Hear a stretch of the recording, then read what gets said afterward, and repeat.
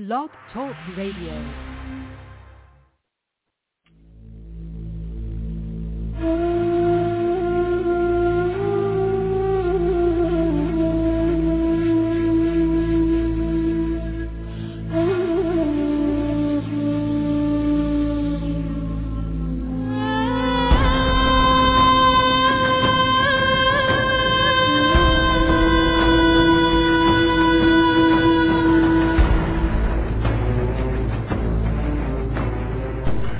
Planet X, Nibiru, megaquakes, nuclear war, martial law, New World Order, FEMA camps, guillotines, aliens, UFOs, fallen angels, Anunnaki. Their Earth will never be the same again. And at that time Michael shall stand up, the great prince who stands watch over the sons of your people. And there shall be a time of trouble, such as never was since there was a nation, even to that time. And at that time your people shall be delivered, everyone who is found written in the book. And many of those who sleep in the dust of the earth shall awake, some to everlasting life, and some to shame and everlasting contempt.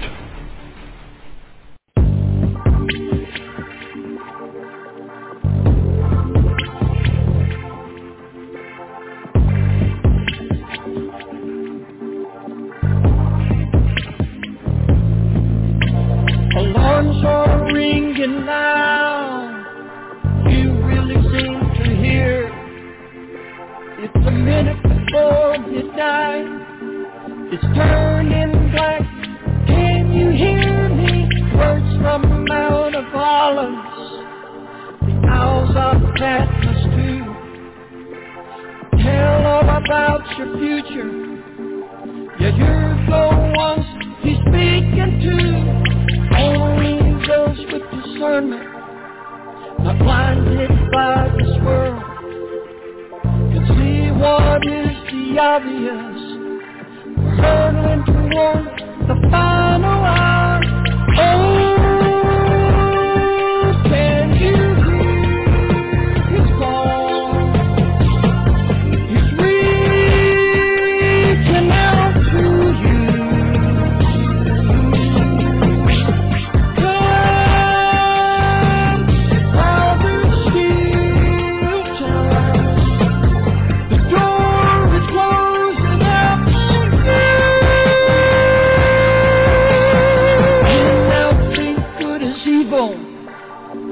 Say that evil is good. Every man does what he thinks is right. In his own eyes, ignore the truth. Leaders talk about nuclear war. It's now just a push away. Judgment is about to fall on man. Only the just will stand the day. Men led by evil spirits, they come from the other side, lead men to their destructive end. It's all written in His holy word. Oh,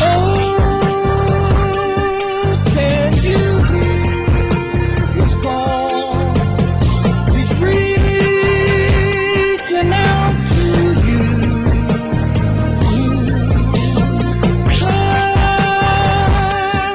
While there's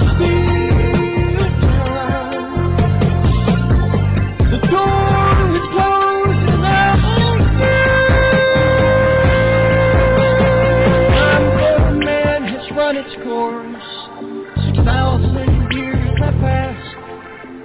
Now judgment comes upon the lost.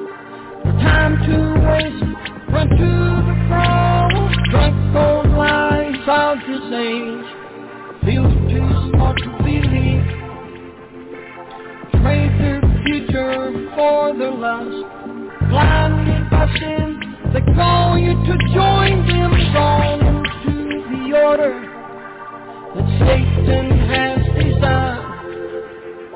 Men getting ready to sell their soul for a chance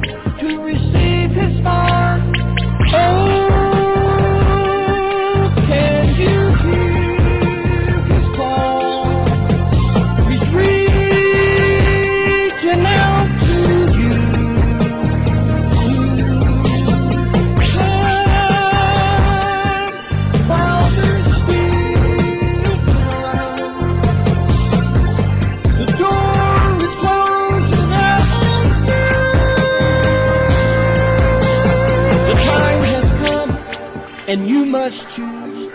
Will it be eternal life, or will you choose to lose your soul as you disappear into the midnight?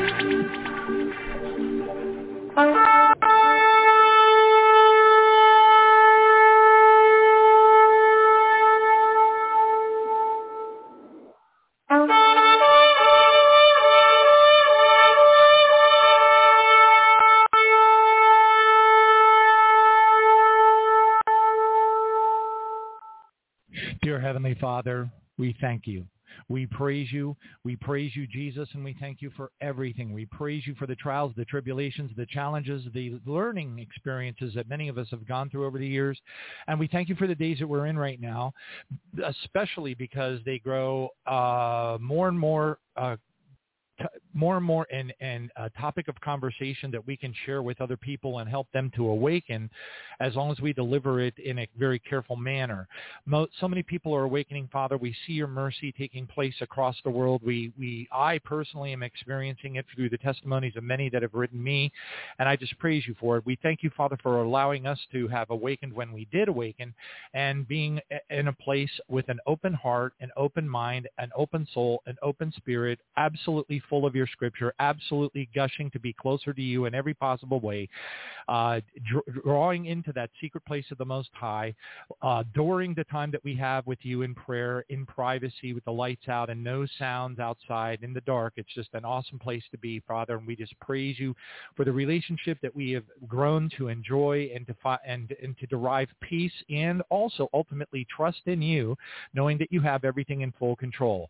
We thank you, Father, for every one of these things, for choosing us before the foundations of the world for a time such as this. Again, we will never completely understand that until it's explained to us in glory. We thank you, Father, for preparing our hearts, our minds, our soul, our spirit, for washing clean all of the iniquity, blotting it all out of our books of remembrance, our robe and gown in heaven. And we just pray for an anointing of your faith, anointing of your trust to come upon us, Father, because we know the benefits, the incredible benefits of your divine protection and supernatural peace, that which just surpasses all understanding. And we just want it to be a part of our makeup, just to be imbued into the very energies that make up our existence in this hologram, as we await the arrival of our Lord Jesus to take us away from this planet, as we see it physically and in every sense of the word deteriorating, before our very eyes. We know these are the end times. We know the things that are happening around about us are things that Jesus warned us about in the Olivet Discourse. We believe with all of our heart that we have clearly entered into Revelation 6, and the scrolls are rolling out in parallel even as we speak. And we praise you for this, Father. We know it could take some time. We need to have a supernatural peace upon our hearts and to draw in closer to you, and to look at this as a wonderful and glorious, merciful opportunity for each and every one of us to be able to do more for you, Lord Jesus, than we could have ever imagined, since the days that we were just awakening to the dynamics that are unfolding in the world today. We give you all the praise, glory, honor. We worship you, Father, for the tomorrow, the next day, all of the challenges at our workplaces, all of the challenges in the world that will be presented to us. And we thank you, Father, for moving ahead with the end times. We praise you for any periods of respite that we get along the journey. And we are excited about the days that we are in right now. And we just pray, Father, for your divine touch upon each of our lives. May you anoint us with your presence, with the countenance, with the peace and the love and the power and the authority of our Lord Jesus that you have given us through that cross. In Jesus' mighty name, we praise you and thank you. Hallelujah and amen.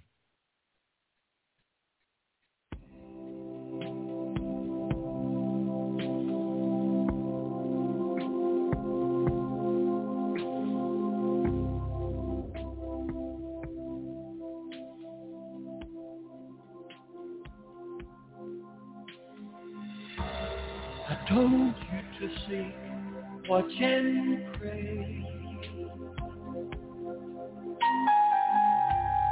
for I would come for you one day. I gave you my word so you would know the time I'd come and take you home. It's time for you to look around. The signs I gave are coming down. Don't be caught asleep and blind. You don't want to be left behind. Come and be home. Come and be home. Come and be home. Come and be home. Come and be home. Come and be home. Come and be home. Come and be holy. Well, praise God. Thank you, Jesus. Hallelujah. Boy, we have a lot of stuff to get out. We don't want to hold up Brother Jerry Robinson. We've had him on the show before. It's been a mighty blessing, and tonight will be nothing less and certainly a lot more. We believe in the anointing of this message, praise God, because it may be, bar none, the single most important message for the body of Christ, particularly in the United States of Babylon the Great, to embrace. I pray very frequently that our Heavenly Father will turn any weapon or any earthly weapon into a bright red hot. I want those guns. I want those knives. I want all of the earthly weapons to turn into like molten lava in the hands of the people that would attempt to use them to protect them, not only from the potential of committing a sin that's irreversible and maybe even could preclude them from making it into heaven ultimately. That's not for me to decide. That's for the Lord to decide. But the words that I see in my Bible certainly indicate that it's an egregious act at the very least. So anyway, praise God and thank you, Jesus. You can't shoot your way into heaven, and that's the crux of the matter. And we're so blessed to have Brother Jerry Robinson bringing that message to confirm. The more believers that there are that the Lord brings forward to confirm a particular fact that is highly scriptural, the more people that are saved from the inevitable fleshy act of committing such awful, horrific sins. And the very belief that it's okay to do so is, by its own definition, an iniquity and an affront against our Father and the mission of our Lord Jesus Christ. And there's so many verses that substantiate this that really it's a never-ending. I mean, you could do several shows on this particular topic alone, and I have, in fact.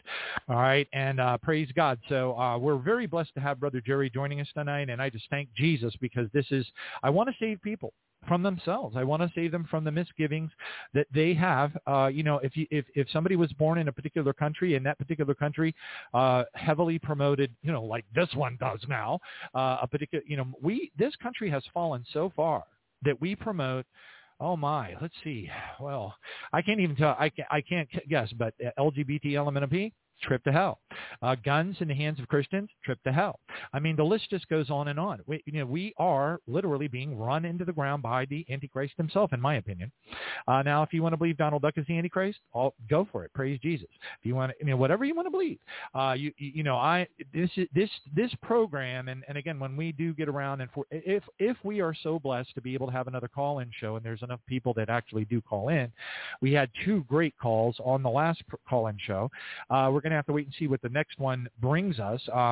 If there's no callers, then there's no point in doing a call-in show. But, we're not going to ever, say, no way, that's impossible, because I really believe in 1 Corinthians 8:2. If anyone thinks they know anything, they know nothing yet, as they ought to know. And I believe that with all of my heart. And I think that we should all have those open hearts, those open souls and spirits that can be blessed and anointed with God's wisdom. Okay, as it says in, it doesn't actually say God's wisdom, but I mean, the implication is clearly from God, because our wisdom is crummy, okay, to say the least. Anyway, praise God. So we're very happy about that. We also have Brother Sammy Mwangi coming on. He'll probably go live right around 10 minutes to the hour. So that gives me very little time to cover the material that I'm going to try to cover. And a lot of it will most likely have to roll into the next program, which is, that's how it goes, right? If I was blessed, if a stork came flying over my house going, and dropped like this big suitcase full of cash on my, don't we all wish that? Don't we all wish we could get up in the morning and hear a stork flying and then a thump on our front porch and we go out and go, well, what do you know? Here's a $2.5 billion in cash. Look at all those Ben Franklins. What should I do with this? Of course, many of us would be like, okay, this is impossible. And then we do the ethical thing and call the police and they take it away from us and then they give us a thank you check for $10 and say, enjoy your $10. You might be able to buy a cantaloupe over at Publix on sale. All right, praise God, thank you, Jesus. But anyway, kids, are you there?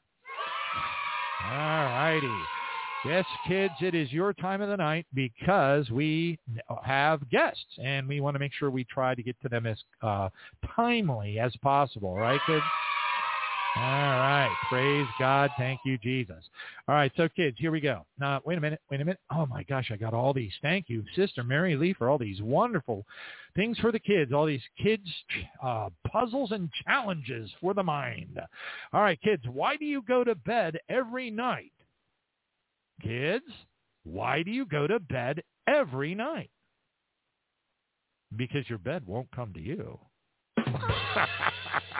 Kids, come on. Come on, kids. You didn't have to think of... Spanky, what was on that note that you were holding up? Spanky, you're up to no good. I don't know. You must be too excited about all the things that are going on around the world. You guys are definitely Jesus kids, because only Jesus kids will get excited about pestilence and famine and wars and rumors of wars and signs in the sun and the moon and the star seas roaring. Right, kids? All right. That's why. We know we're getting out of here, don't we?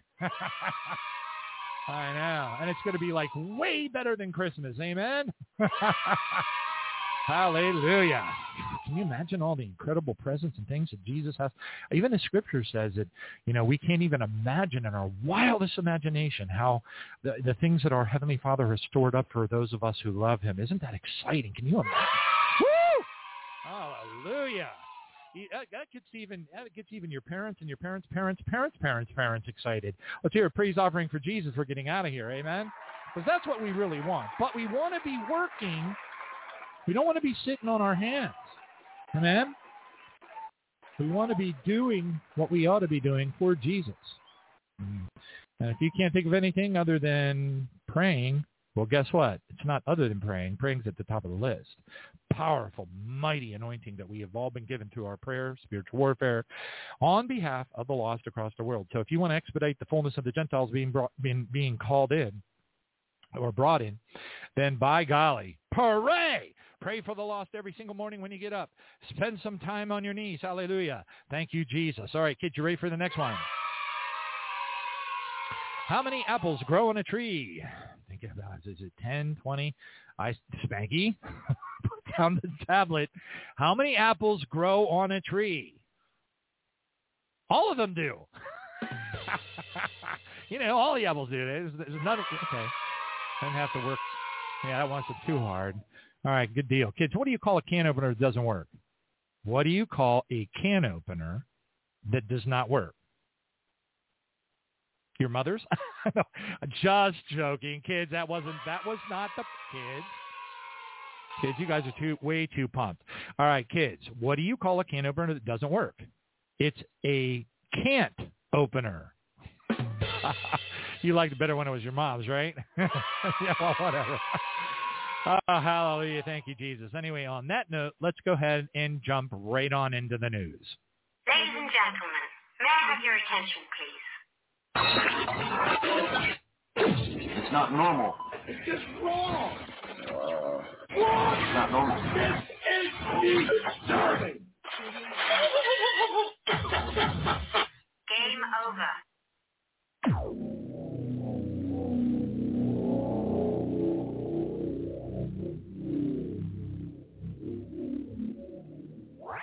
All right. Now, I know I'm pressed for time, and this is a time user upper, but that's okay. This is really important. I've stumbled across another led by God. I don't know. Led by the Holy Spirit. I don't know.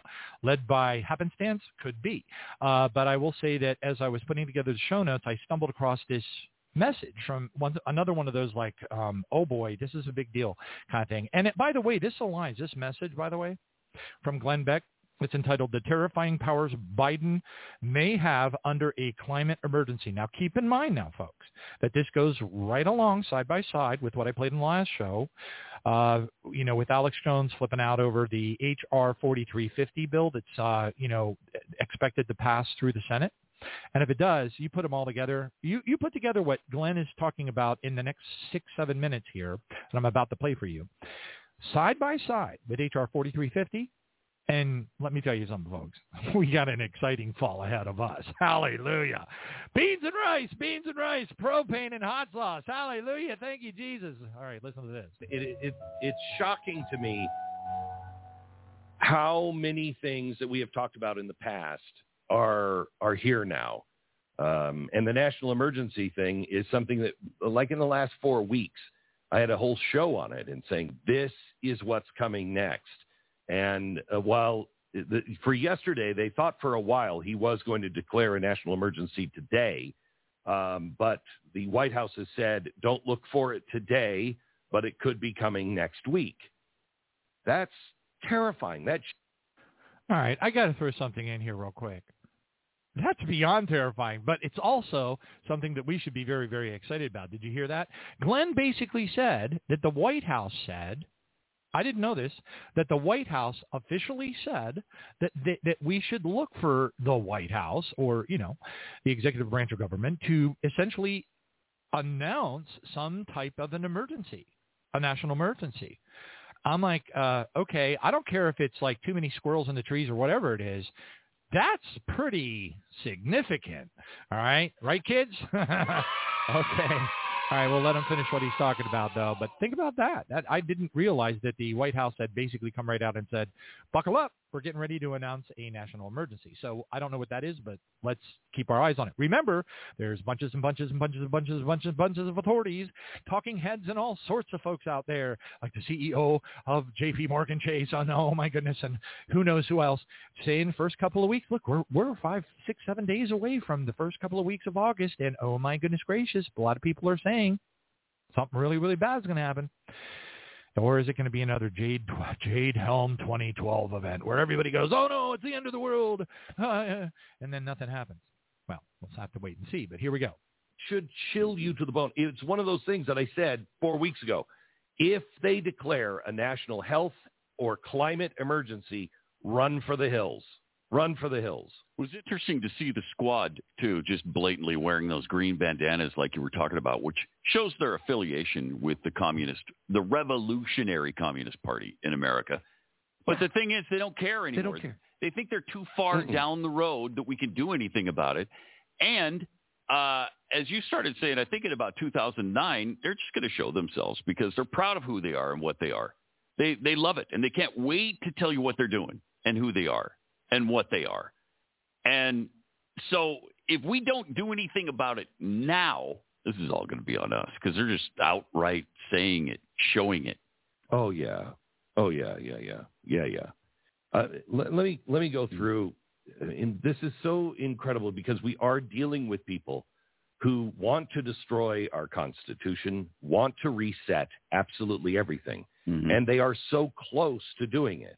A national emergency, the president doesn't have to explain in great detail. He can just declare the national emergency because of, climate. And then he has to outline to Congress some of the things that he wants to do. But nobody can stop him unless it's the Supreme Court. So we have these, and we talked about this maybe 6 months ago. They're called PEADs or PEDs, Presidential Emergency Directives.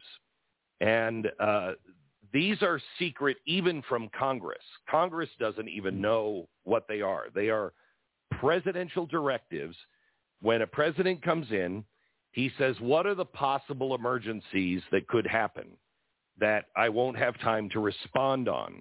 And they'll say, nuclear war with Russia. Okay. So there's a PAD, and these PADs are executive emergency orders that remain unsigned. So Congress doesn't know what they are because they're not in effect.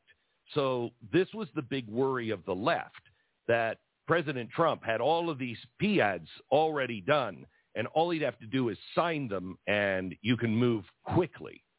So the president right now, they are working on one of those PADs, an emergency directive that would give the president 140 special powers. And let me just give you a scenario here. And this is from, let me see who printed this. This is from The Atlantic back in 2019. They were worried about the president doing a national emergency. Claims of emergency or necessity cannot legitimize martial law until they can. Presented with this ambiguity, presidents have explored the outer limits of their constitutional emergency authority in a series of directives known as the Presidential Emergency Action Documents, or PADs, which originated as part of the Eisenhower administration to ensure continuity of government in the wake of a Soviet nuclear attack. They are draft executive orders, proclamations, and messages to Congress that are prepared in advance of anticipated emergency. PADs are closely guarded within the government. Not one has ever been publicly released or leaked. Their contents have occasionally been described in public sources, including FBI memorandums where they were obtained through Freedom of Information Act, as well as agency manuals and court documents. According to these sources, PADs drafted from the 1950s through the 1970s would authorize not only martial law, but the suspension of habeas corpus by the executive branch, the revocation of America's passports, the roundup and detention of subversives identified in an FBI security index that contained more than 10,000 names. Now, this is what was in there in the 1970s that we know. Can you imagine the list of enemies? Can you imagine the list of enemies to the climate? How many people do you know on radio that have been called enemies of the climate, that they're climate deniers, and these people should be put in jail?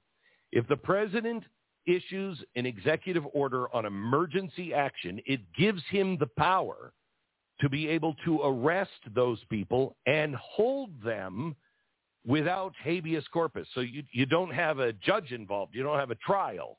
No hearing involved in that. They talk about this and they say, let me give you this scenario from The Atlantic. Trump's inflammatory tweets provoke predictable saber rattling from Iranian leaders. He responds by threatening preemptive military strikes. Some Defense Department officials have misgivings, but others have been waiting for such an opportunity. As Iran's statement grows more warlike, Iranophobia takes hold among the American public. Now, just take Iran out and replace it with Russia. Take Trump out and replace it with Biden. It's exactly what's going on right now. Proclaiming the threat of war, Trump invoked Section 706 of the Communications Act to assume government control over internet traffic inside the United States in order to prevent the spread of Iranian disinformation and propaganda. Now, we already know the Department of Homeland Security is saying that there are many sources of propaganda, dis, and malinformation. We know they're tracking it right now. And we also know that their point of view is not necessarily your point of view. You don't think they would do this? It's a climate emergency. He also declares a national emergency under EPA, authorizing the Treasury Department to freeze the assets of any person or organization suspected of supporting Iran's activities against the United States. We've seen this happen in Canada. Wielding the authority conferred by these laws, the government shuts down several left-leaning websites and domestic civil society organizations based on government determinations, classified, of course, that they are subject to Iranian influence. Now, they already have this scenario. The difference between, I think, conservatives and Marxists is Marxists will warn you about fascism, but will not warn you about communism. Where I will tell you, yeah, there are fascists out there.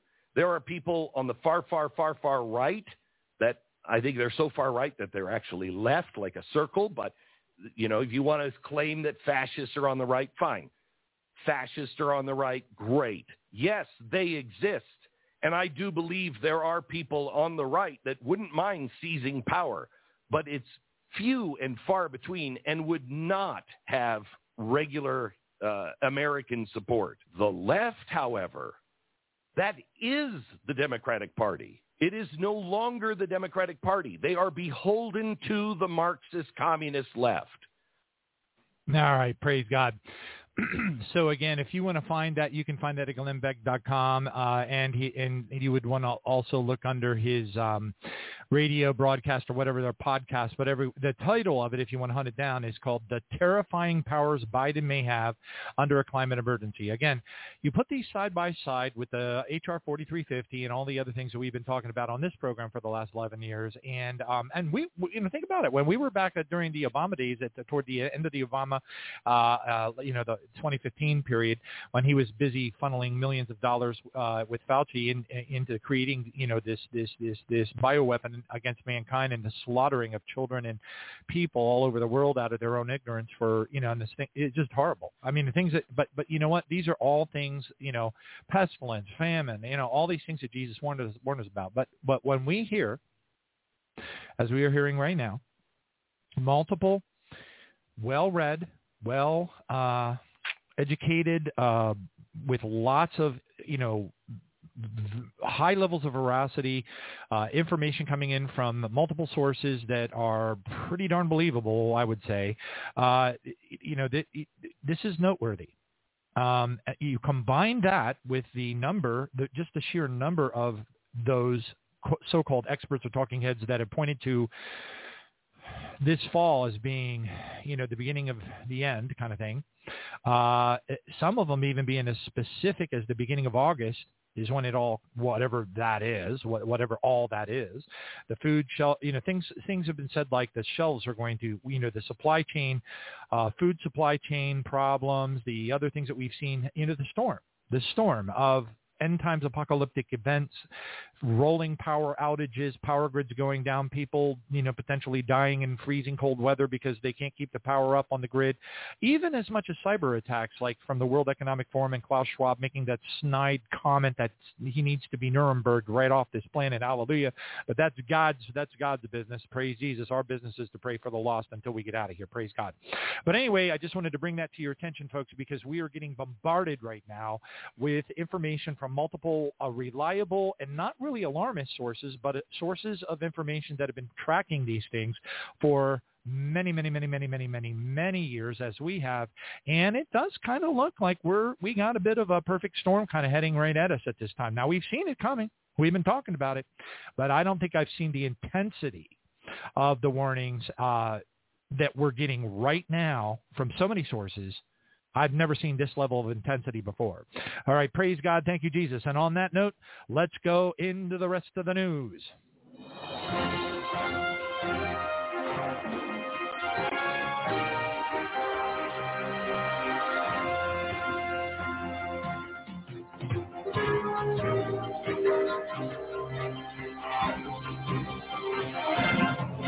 It's not normal.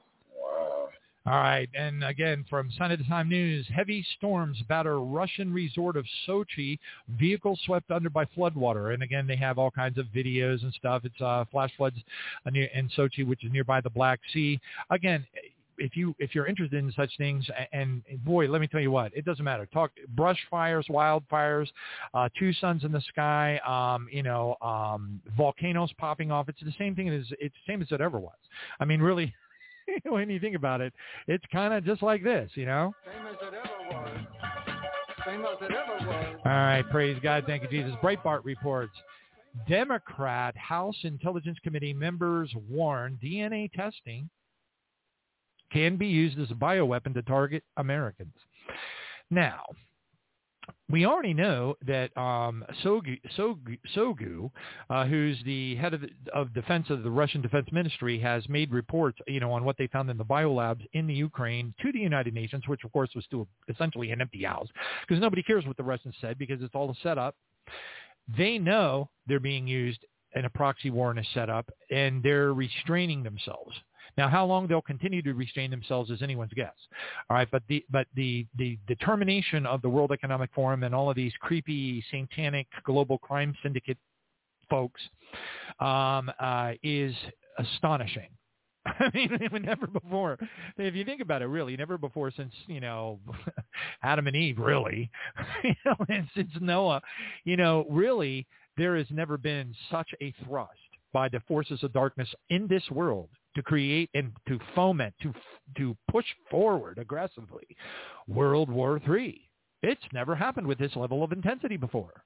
It's amazing. And at the same time they're doing it, they're crashing the Western economies. It's the perfect storm. Just like the CEO of J.P. Morgan Chase, who you can expect is probably one of them, and when the forces of darkness, the global satanic crime syndicate, are coming right out and saying, this is what we're planning on doing, this is what we're planning on doing. Oh, and by the way, we're actually doing tabletop exercises to practice for it. Well, buy some rice and beans. And by the way, if you're going to buy rice and beans, which is good to have, you're going to need propane because you're going to have to heat it with the water to cook the rice.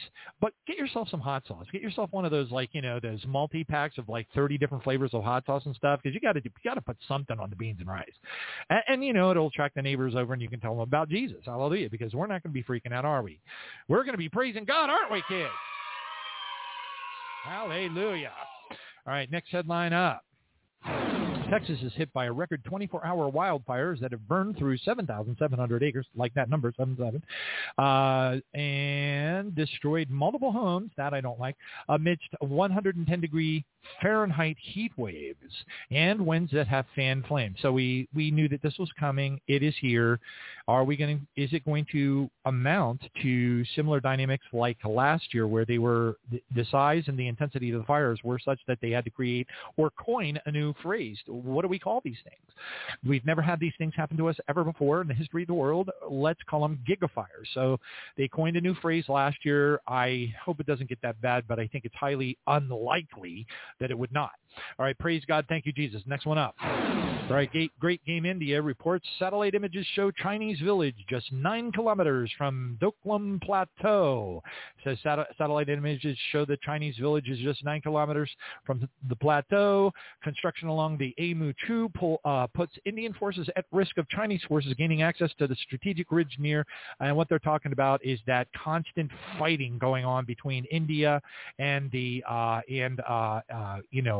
and China, and that stuff. It's been going on for years. So is that just another one of those bazillions of hot spots across the world that could, literally start, could be that Kent State event, on a global World War III sort of a stage? And the answer is yes.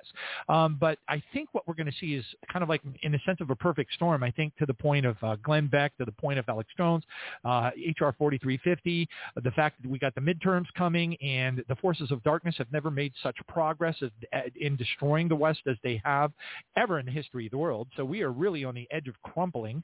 And why would they, if there's a GOP storm, and a takeover by the Republicans this fall in the midterms, it's going to ultimately reverse all of the progress that Satan himself has made for the end times against the West, Babylon the Great. I mean, don't even get me going on some of the things that just gives me chills even thinking about, some things you can't unsee in the news. Anyway, let's just move forward. Praise God. Thank you, Jesus. Next one up. Yosemite National Park fires trigger state of emergency in California. So, again, it says major fires are ravaging in parts of California as Sunday as tens of millions of Americans are baked in record-breaking temperatures. And then goes on to talk about the ones that are in Yosemite and how they are a major concern about moving in a direction, that would put many, housing developments and people at risk. This is a repeat and probably will be many times the magnitude much more horrific this year than it was last year. It has been exponentially worse every single year. Glory be to God. I don't know how we're going to hang in there, folks. Let me tell you something. We're right on the edge of the Cascadia subduction zone event occurring. and there was, I forget, was it Linda Moulton, or I forget the name of the lady, but that came on the program, and the Lord told her in a prophetic vision and dream that was going to be the next major, that's the key word, cataclysmic event that was going to be happening across the world. And if that be true, how long before that occurs? All right, next one up. Los Angeles Times. Indoor mask rules are expected next week as Los Angeles coronavirus wave worsens. Now, does that mean that there is a wave that's worsening? They call it the BA.5 Omicron subvariant. What does that mean? And is it even noticeable? I mean, I've seen articles out there by experts, and I'm talking about true experts, that and they're public and peer-reviewed. And they're saying that it's basically, you can't even tell the difference between that and a sniffle and the flu. But, you mention it on television and everybody's going to be wrapping their heads in so many scarves and masks and things because they're scared. And, folks, there's nothing more dangerous on planet Earth than, well, I mean, I don't mean this to be mean sounding, but ignorant people that don't get it in fear. I mean, if there's anything, what is that saying? The only thing that we have to be afraid of is fear itself. No, the only thing that we have to be afraid of is people that can't tie their shoes being afraid. That is something to be afraid of. Hallelujah. So turn it over to the Lord and use the power given to you through prayer in the name of the Lord Jesus Christ to call down the holy fire of God, authority, hedge of protection, and angels of protection around your homes as everybody else is wigging out, because we will have divine protection if you are right with the Lord. Hallelujah. Next one up. Mega drought is spreading across the world. 2 lakes dry up in Switzerland, with one being refilled, it says. And I don't understand the refilling concept. But anyway, it mentions things like 11% extreme alert level, 46% warning drought levels. A staggering portion of Europe is currently exposing a warning alert drought levels associated with either soil moisture deficit or its combination with vegetation stress. Okay, so that's a fancy way of saying big trouble because of droughts that are stretching all across Europe, and it's all across the world, really. It really is, and it has been consistently for quite some time, but never before have we seen that combined with the intentional slaughter of animals. They had to have been poisoned to 10,000 cattle. Even the farmer said there was no way the heat caused it. Those 10,000 cattle were murdered. They weren't called because of some freaky-deaky fake disease that somebody was calling, any of that. No, they were murdered, probably by drones. And the over 100 facilities, I don't even know what the number is, what the count is of the number of facilities that have been burned to the food processing facilities burned to the ground during a time that we have shortages on building materials. So are they going to be able to rebuild them? And the answer is no, which of course will lead to greater shortages and the snowball effect of the end times. Praise God. Thank you, Jesus. Next one up. If the food runs out, New York Times accuses people or accused of normalizing cannibalism, it says. An article by the New York Times caused an uproar amongst Twittarians. Now they have their own special little name. I have other names, but that's okay. I'll leave that at bay. Since many users suggested it looked like the newspaper was backing the idea of eating other people. Okay, I'm not going to dig any deeper into that article. I've heard enough. All right, thank you, G. And by the way, don't even get me going on some of the books written about what happened in Auschwitz, because that is a very real, horrible thing. All right, next one up. Newsmax, hallelujah, says, Gottlieb says the United States has failed to contain the monkeypox outbreak, and so now we have the new multi-satanic mainstream media network all out there telling everybody that it's the, oh my goodness gracious, monkeypox, run for your life, put 15 masks on, wear them in your car, there is no escape, it's going to destroy the world. Same as it ever was. Anybody feel like watching a rerun of Groundhog's Day? Hallelujah. Ron DeSantis put the full armor of God. He actually says this in front of a large group of people in Hollywood, Florida. Governor Ron DeSantis is warning everybody about the things that are happening out there, and he says, put on the whole armor of God. And I'm like, and he actually means it. I mean, he is truly a kind of like, he's so much more of a Christian than Trump. Trump was pretend. Trump was a pretend Christian. He was never a Christian. Ron DeSantis is completely different. Now, am I? Here's the thing, though.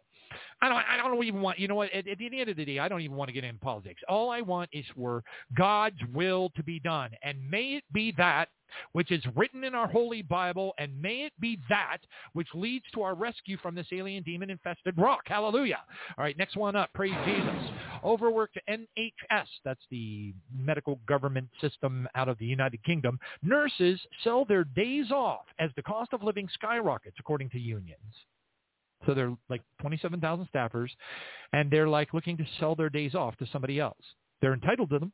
It's an entitlement. So they, hey, man, what do you think it's worth? I don't know, but I sure could use a little bit of, money to turn the stove back on at my house. It's been a long time eating cold, beans out of a can. All right, next one up. You can take someone's DNA and design a weapon that can kill them. House Intelligence Committee member warns people not to share their health data with sites like 23andMe because it could be used to program new bioweapons to target them. Oh, my goodness. That's a flying. What is that? Well, I don't care. Praise God. Because you know what? Those of us who dwell in the secret place of the Most High, according to my Bible, don't have to worry about such things. It shall by no means hurt us. Praise his holy name. Because we got work to do for the kingdom.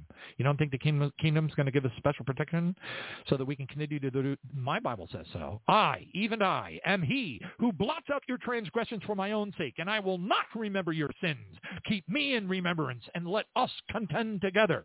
Isaiah 43:25. Learn it, repeat it. Hallelujah. Next one up. Swiss warned of possible winter blackout. So the people in Switzerland being warned, hey, we're not going to have enough power. Watch out. Another headline. Look at this. Delhi registers its first case of monkeypox, and the World Health Organization declares public health emergency, an international concern. And they're talking about waves of all kinds of people catching it in the United States. And they're building up the narrative to help foster the perfect storm. Next one up. State of emergency declared in Mariposa, California, amidst major wildfire. So again, the wildfire news and reports are going to be absolutely through the roof. All right, here's a headline. What's brewing in the Hudson River? They do not know what it is. They do not know what it is brewing in the Hudson River. It says, what's brewing in the Hudson? Mystery bubbling in the river baffles scientists. Now, we do happen to have an on-the-ground Johnny Baptist Golden JIB Studios representative at the bubbling, strange area of the Hudson River right now. He has his microphone. We're going to be able to hear the actual audio of the bubbling here. So listen very closely. It's right. He's right there by the bubbles. Whoa! I don't know about you, but it seems a little bit more than just bubbles there, folks. We better. Hey, you're allowed. You take a couple days off of work. All right, praise God, thank you, Jesus. Next one up. Lavrov, Moscow is not asking to lift sanctions, but the West must resolve its self-created food emergencies. Well, it is self-created. All right, and it just keeps on going on. Praise God. A monkeypox spread is declared a global emergency as 16,000 cases have been reported worldwide, according to the WHO. Who? The WHO. Who?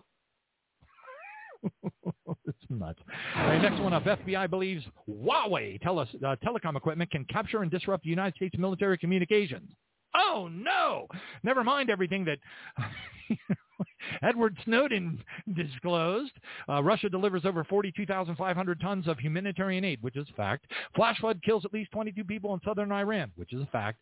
Pirates in the Middle East, Syria, reports theft of 35 tankers worth of oil by the United States of America. Anyway, on that note, it isn't like I couldn't keep you riveted and on the edge of your seat with all kinds of apocalyptic reports because they're never ending. Glory be to God. Thank you, Jesus. And one last report to leave you with.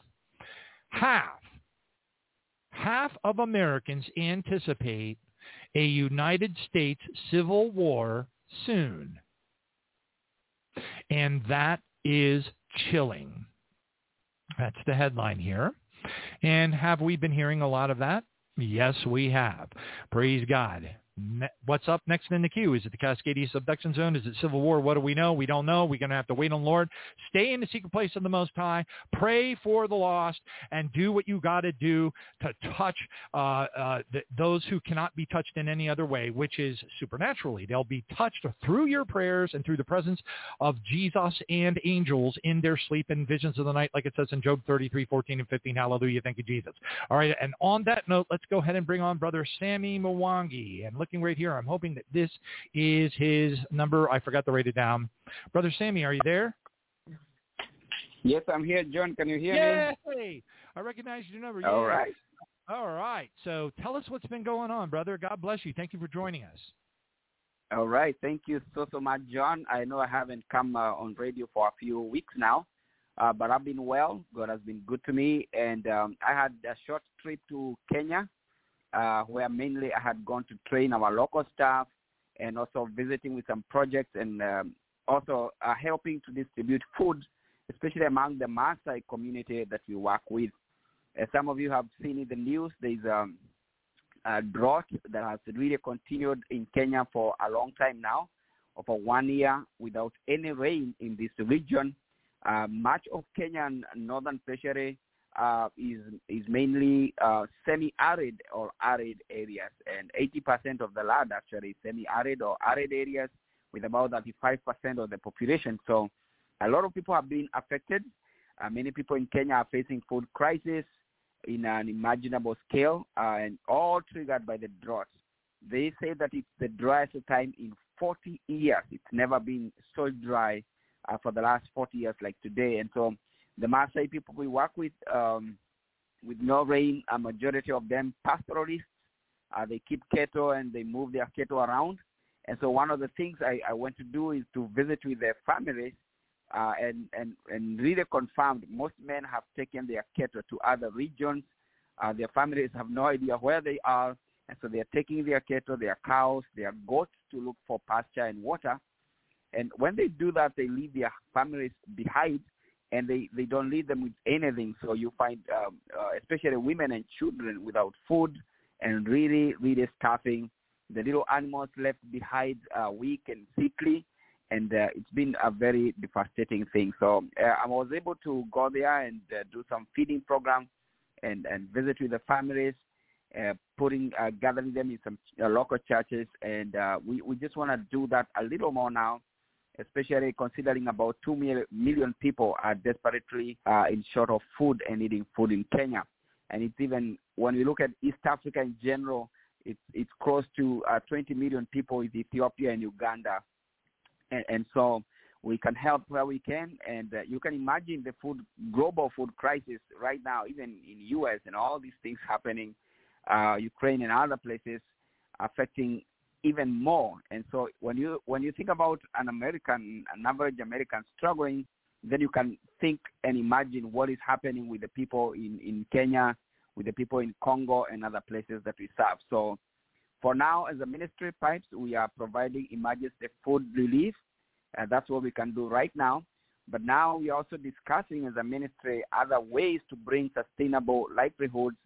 We are thinking about methods of gathering water, building small community dams. And in the next 1 year, I believe that we'll have some good reports, with families and communities having some community dams where they can have water for some time so that they can farm with that. Long term, we also plan to do a borehole, maybe several of them, but we'll start with one borehole that can serve the Maasai community where we are right now, where we are serving right now. So the borehole can provide community with water, also a place where they can bring their cows for watering area. So people just move their cows around, but if you have some water where they can just come and water their cows, it makes a very big difference. And that's what we want to do as a ministry. I'm asking you to continue praying for us. Those that God has blessed with some extra money, please help us this time so that we can continue feeding those kids feeding those families, and just especially for this time before it can rain and they can have something back with them. The other quick thing I just want to mention is that you continue to pray for us, pray for me. I have 2 trips to make this year. I will be traveling to Moldova next month, towards the 18th and 19th of next month. I'll travel there for about 10 days. Moldova, they have invited me to go and share the gospel there. It's my first time in Moldova, East Europe, bordering Ukraine. I'll be there sharing Christ, sharing the gospel, also helping to establish discipleship programs, because, mature Christians are really needed, very important at this point that we are living in, so that people cannot be swindled away with every kind of teaching. So pray for me for that trip coming next month. And then in October, I'll be back to Pakistan. So remember, last year, October, I was there. We are really helping the church in Pakistan, Karachi, Lahore, Islamabad. We are really helping these churches there to strengthen them so that they continue being a witness of Christ, being the light of the world. And it's my commitment now to do this for a few years. I'll take a team there, pray for us that we are going to see the hand of the Lord. We're going to have provision for finances, protection. This is one of the hardest countries to go to. It borders Iran, Afghanistan, and all these, India on the south, China.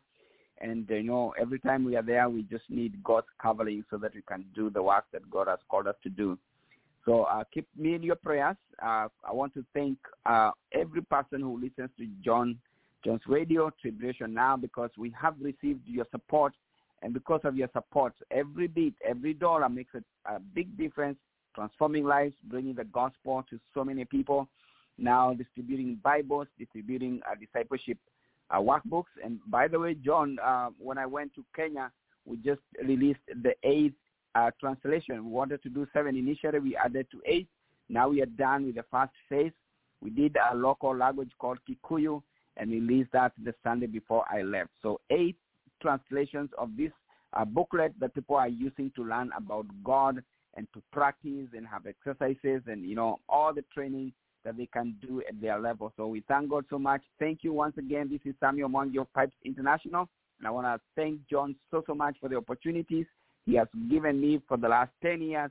He has continued to support us every month, and many other of friends who listen to Tribulation Now. God bless you. Thank you, John. Thank you, Sammy. Wow, 8 translations. That is amazing. I think that might be a record. Praise Jesus. I am so thrilled with every time you come on the program in Moldova. Wow, talk about going into some places. You and your various missionary teams that move across Africa, Pakistan, different places across the world are exceedingly courageous for Jesus and doing some amazing things that as far as I know, have never been done before, particularly teaching people to evangelize Christ in the places where you seed churches and help feed poor and lift up, building schools and doing all the amazing things that you have done for the people in some of the most poorest places in the world. So what a blessing to be able to go to pipesinternational.org, to be able to seed and know that your money is going right into the hands of the people that are needy and spreading the word of Jesus, because now's the time. You heard what Sammy said, and that's probably the tip of the iceberg, folks. I mean, we've read articles, and it's very, very real. When the rest of the world, when the bread baskets of the world go into lockdown, like is happening right now, and affect the global food supply, unfortunately, the trickle-down effect that would normally occur in the African countries is horrible. They go into a famine way earlier than the rest of the world does, and that's a shame. And what a wonderful opportunity it is for us to be able to pray for them and proceed into their incredible ministry. So again, thank you, Brother Sammy, for joining us tonight. It's always a blessing to have you. And folks, again, that's pipes, like pipes in the like water pipes, PIPES International.org. .org, because this is the real deal, and it's a wonderful blessing to know that 90 cents of the dollar isn't being skimmed off for some administrative costs. So anyway, thank you, Sammy. God bless you. Lift them all up in prayers. I pray for them as well. They need it now more than ever before, and just thank you for sharing with us tonight, as always. God bless you. Amen. Thank you, John. Bye. God bless you. All right. And again, pipesinternational.org. And, I tell people, hey, I don't take a single penny of your money. Give it to Pipes. Hallelujah. And you're touching people's lives. All right. And on that note, let's go ahead and bring on Jerry Robinson with a powerful message, much needed for today, especially now.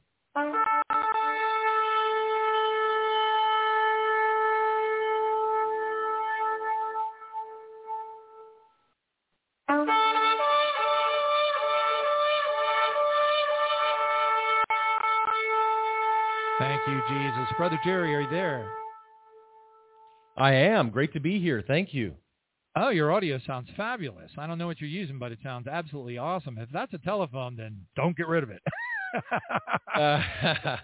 But anyway, no.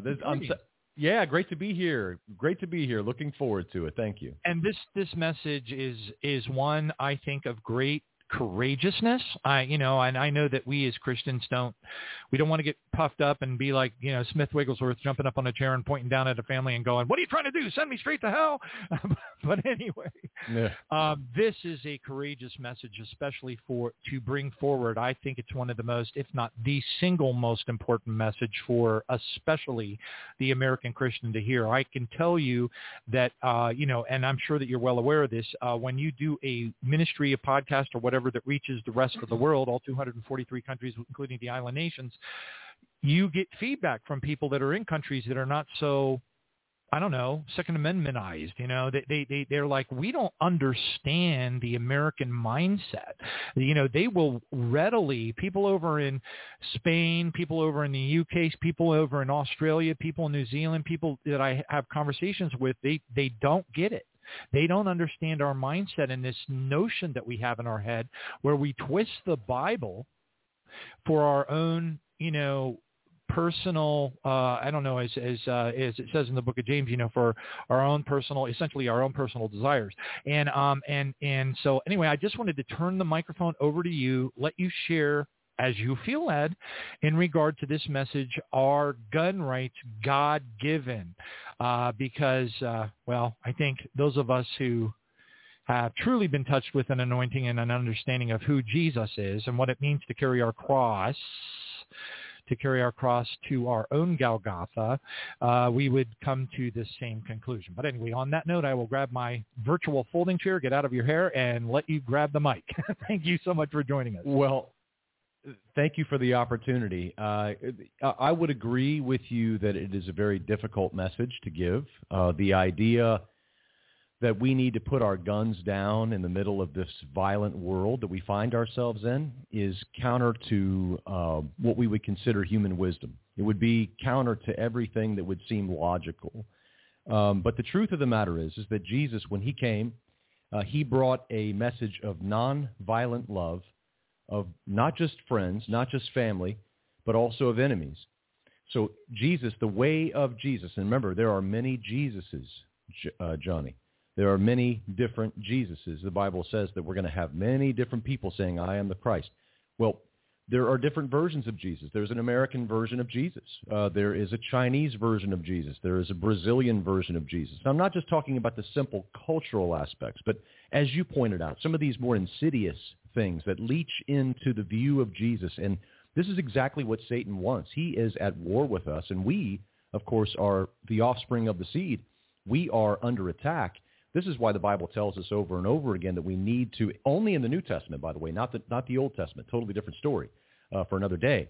But in the New Testament, we learn the curtain is pulled back on the devil. And we see that Satan, it is actually he who is the enemy of our soul, the adversary. It's largely hidden throughout much of the Old Testament, but it's completely unveiled through the final revelation, the final ethical standard, the highest ethical standard, that is Jesus Christ. So we want every thought to come into captivity to the obedience of Christ. And the problem is that we live in a time now many, many years removed from Jesus' day and from the apostles who were eyewitnesses. And now we have constructed these high things that have to be cast down. We have constructed arguments that give us a permission slip to engage in the actions of evil that evildoers are doing. Right now, evildoers are carrying assault rifles. Many people don't like that phrase, assault rifles, but that's exactly what they are. When you look at something like an AR-15, that's modeled off of a military weapon. It's designed to kill human beings. Now, I don't think that any of us would have a hard time saying that we would not imagine that Jesus Christ, the Prince of Peace, would have to resort to picking up an AR-15 to protect himself. He knew who the enemy was, and he had a supernatural power that he also endued into his disciples, and we are his disciples. So we have, God is our peace. He's our protection. He's our defense. He's our fortress. And therefore, we don't have to rely upon the weapons of this world. In fact, it is the Apostle Paul himself, under the inspiration of the Holy Spirit, says in 2 Corinthians 10, verse 3, for though we walk in the flesh, we do not war according to the flesh. For the weapons of our warfare are not carnal, but mighty in God for pulling down strongholds, casting down arguments, and every high thing that exalts itself against the knowledge of God. Now, these high things, Johnny, these high things that have been built up are philosophies that have come along the way and have told us that it's okay, we have to kill. Before we're killed, we have to kill. And this is unbecoming, I think, for Christians, that we know that that's not the way. We don't arm up and become Rambo because evildoers have weapons. We don't resort to returning evil for evil, right? We have to use something higher, and Jesus provides the way. Jesus refused the crown. Jesus refused the sword. The apostles tried to use the sword and were told by Jesus to put it up. When Jesus told Peter to put the sword up, he was talking to every single Christian. Those who use the sword will die by the sword. This is a promise. It's a law. So we can't resort to the sword and think that we can do it without any kind of impunity. It's not a possible thing. And we've really turned this situation into something very inflammatory, because the right to guns, which is really kind of goes back to English civil law. You have to go back hundreds of years to really see this. Not really an American invention, but America adopts the English view and, of course, broadens it, of course, over time. The idea that you can own a gun for the protection, oftentimes from the government itself, somehow to hold the government in check. And then also for self-defense purposes. And John Locke, who is a famous English philosopher, played a huge role in the life of Thomas Jefferson's thoughts, and of course it greatly impacted the Constitution here in the United States. John Locke was the one who really kind of put the Christian name on the idea of self-defense in modernity, saying that if a man's trying to rob me of my purse, I have every right to kill him because I don't know what designs he has on my life. So this idea of preemptive killing is uttered by guys like John Locke, who, by the way, who are not really believers in the Christian, in Christ the way you and I would be. When you look at John Locke's beliefs, they're very different. But what's interesting, Johnny, is that modern Christians today really have a low bar from these people of the past, but they have a very high bar for, say, the early church fathers. They have a really high bar for others, but the very low bar for the American founders. And in fact, we could say that probably part of the big problem in American Christianity is that it has, along with the world, has adopted, kind of become unequally yoked with unbelievers by simply adopting the propositions of the founders. So like the Second Amendment, for example. Christians say, well, I have a right to carry a gun. Well, that's fine. You may have a government right to carry a gun. Doesn't mean that Jesus wants you to. That they conflate rights with what a command is in the Bible. Their rights are not commands. They say you have to carry a gun. They allow you to carry a gun. But should a Christian carry one? Right? And should a Christian kill? Why would he carry a gun if he's not planning on killing? And then we have to ask, who would the Christian kill? And if he says bad guys, then we would say, does Jesus still want us to turn the other cheek and win? We would have to say, why did he scold Peter for using the sword? We would have to say, why didn't the disciples use their swords beyond Gethsemane? We would have to ask, why didn't his disciples tell others to use the sword? Right? We would have to ask, why don't we have any Rambos in the early church? Just kind of taking machetes across the Asian territories as they're taking land for God, right? And why should martyrs get any extra credit, Johnny? If you're supposed to pick up the sword and kill before you're killed, then why should martyrs get any extra credit? And hey, Johnny, guess what? If Jesus told us to carry swords, aren't you really sinning if you don't carry one, right? So they say, well, Jesus said we have to carry a sword. Well, what if you don't? Are you sinning if you don't carry one? If Jesus wants his followers to carry weapons, how is that optional? Doesn't grandma have to carry one too? Don't the 8-year-olds too? I mean, there's no teaching on this. So the teaching is an inch deep, and we need an ocean of teaching on this. We need an ocean of teaching, and we have a drop. We have a drop of teaching. It's a drought. We have people killing each other with guns. We have the idea that God gave us this right to walk around with AR-15s and assault rifles. We think it's all from God. Satan wins whenever we forget that he's in the equation. The serpent is here. He's crafty. This is exactly what Paul warns about. He says in 2 Corinthians chapter 11, verse 3, he says, I fear, but somehow, as the serpent deceived Eve by his craftiness, so your minds may be corrupted from the simplicity that is in Christ. Christ never used the sword, Johnny. His apostles never used the sword, except for one time, which is recorded in Scripture for everyone to see forever, when Jesus said, put it up. Right? There it is. There's the one time the apostle used the sword, John. There it is, right? Right there.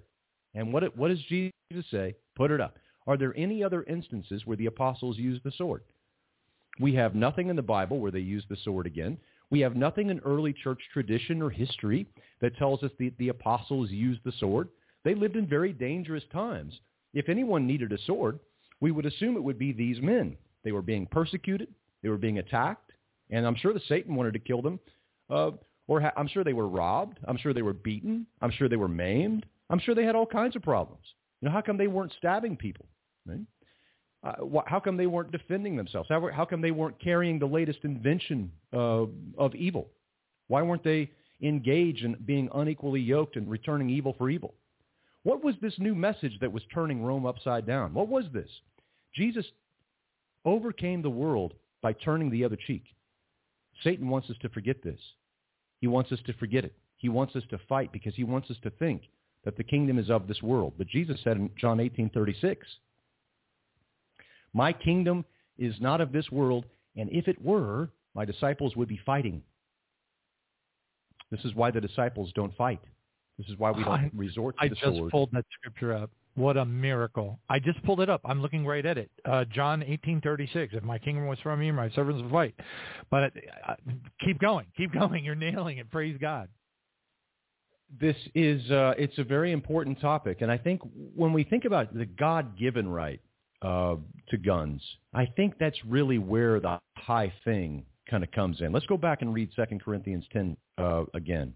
Because it says in verse 3 and 4, for though we walk in the flesh, we do not war according to the flesh.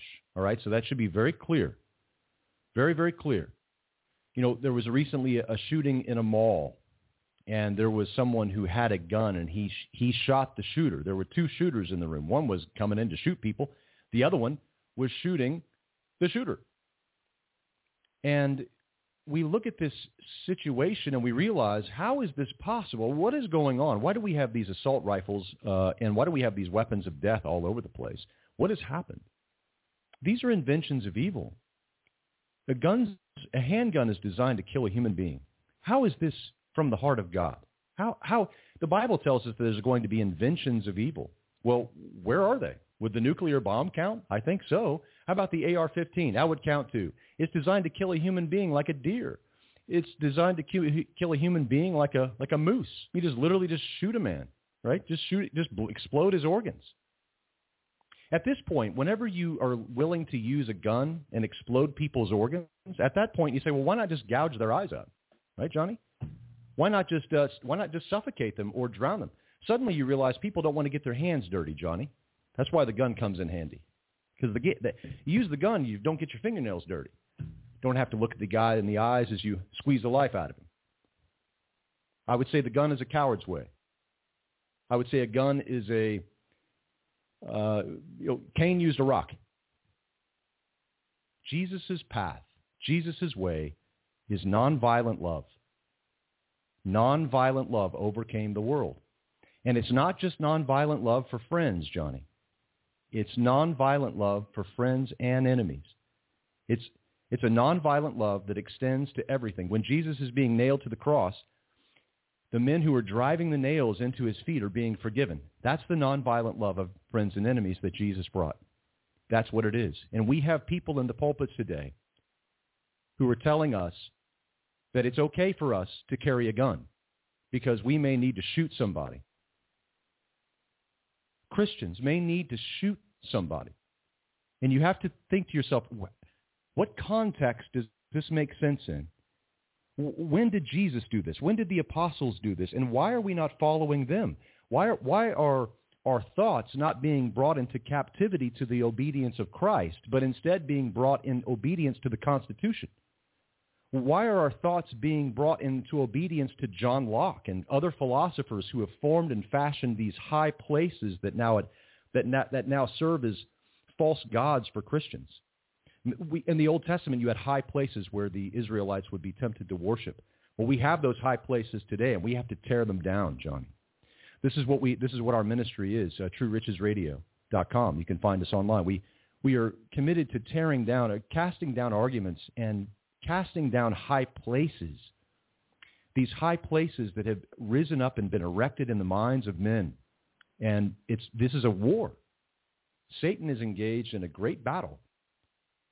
And just like Paul warned, I believe that we too have been deceived like Eve.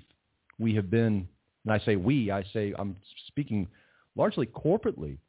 I would say that when the church picked up the sword, they did exactly what Jesus didn't do. And that happened in the 4th century. And we have had now 1,700 years of Christian on Christian bloodshed, and we've become numb to it. Now we just literally kill before we're killed. That's the mentality. We have to counter that. We have to be a light in the dark. We have to return good for evil. And they may kill us. And if they do, we'll look like Jesus. They may kill us. If so, we'll look like James. You say, well, I got to get a gun in case they kill me. Well, if they kill you, you'll look like Paul, right? What are you so afraid of death?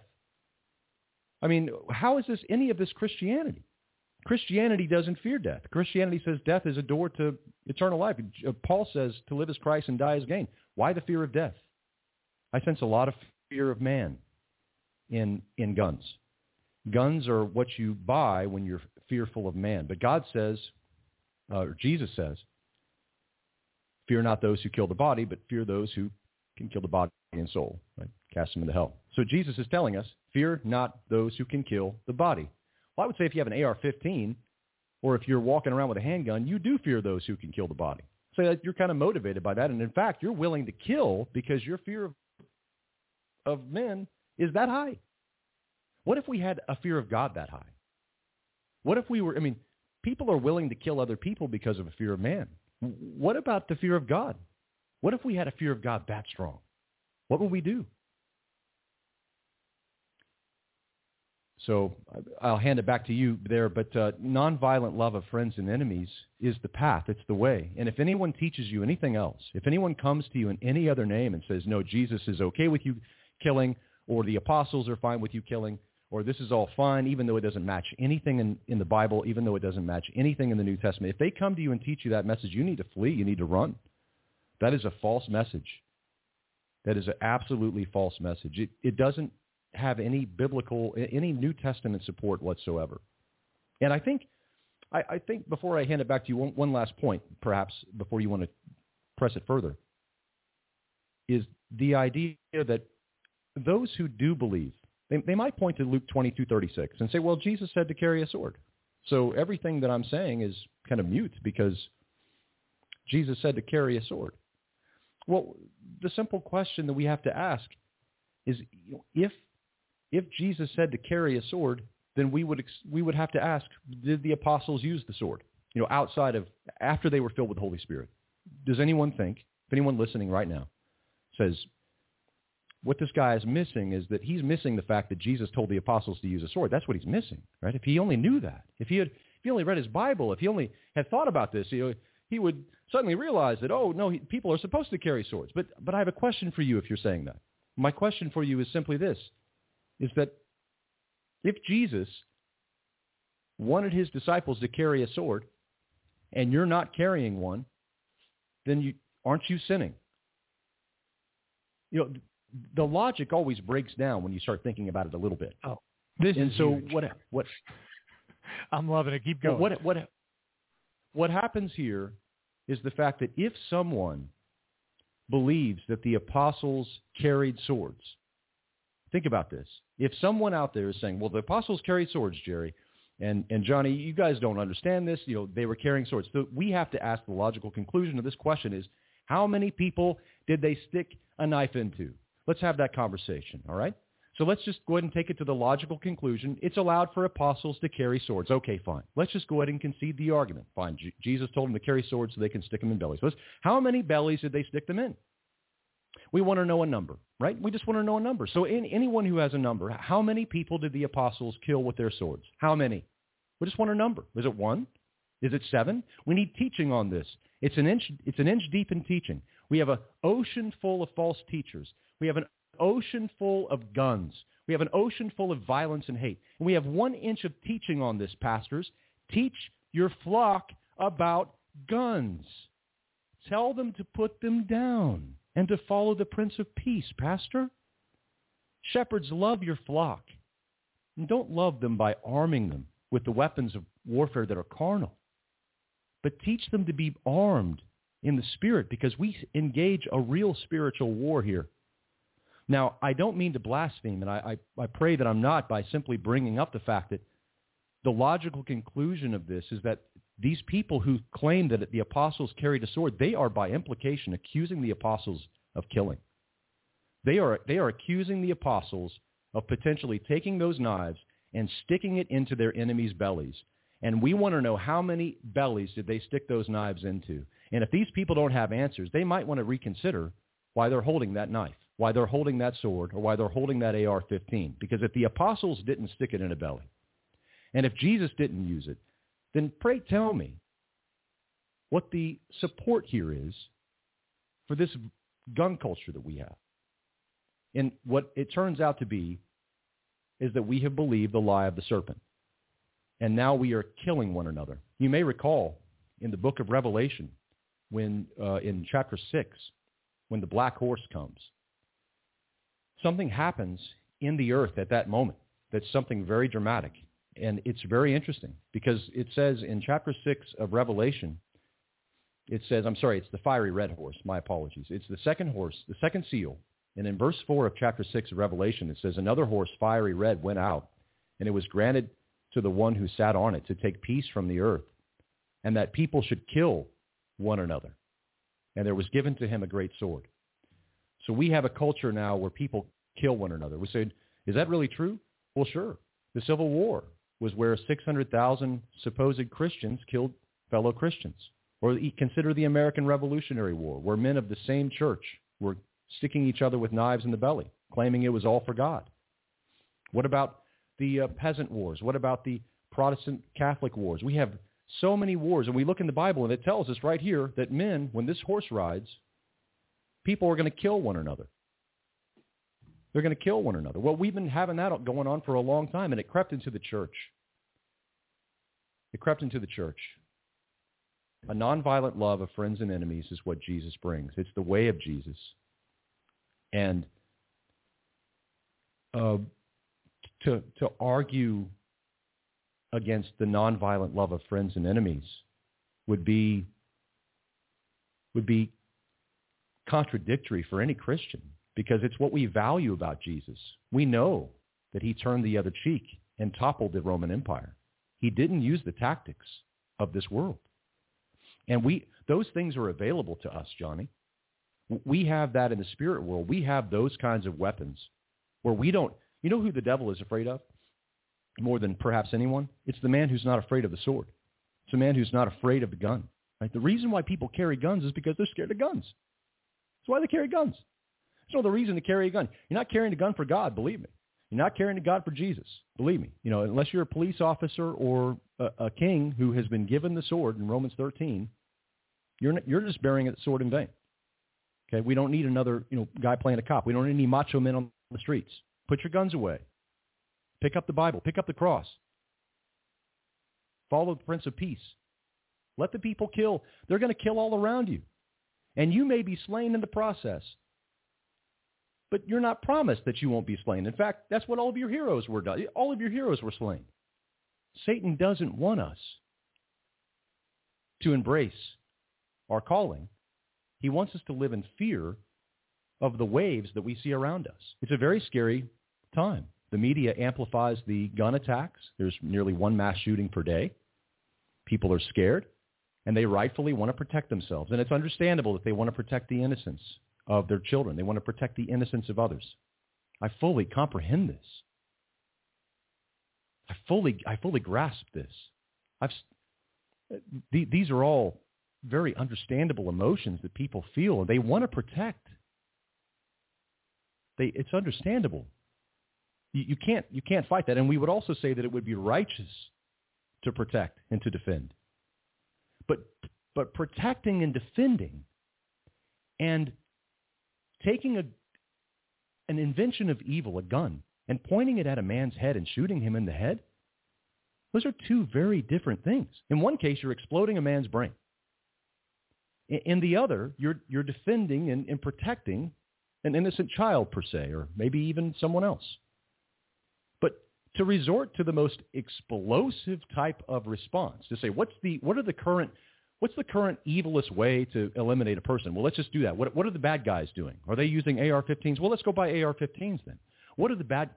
Christians shouldn't ask what the bad guys are doing. That's not our gauge. We bring every thought into captivity to the obedience of Christ, not to what the culture has to say about it. We don't care what the culture has to say about that. We have a master who didn't kill, and he was killed. We have a master who commissioned disciples who he told not to kill, and they were killed. We may not like our fate. We may not like what we have signed up for, but that's not the point. The point is that we have to follow our Prince of Peace and pick up that cross. And if we feel tempted instead to pick up a gun and kill before we're killed, we're missing the point. So maybe I'll pass it to you for a minute.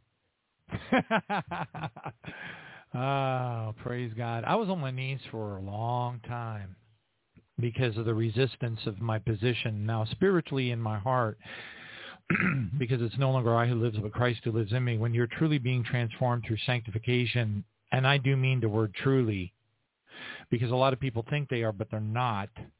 And you can tell so by the words that come out of their mouth. There's life and death and power of the tongue.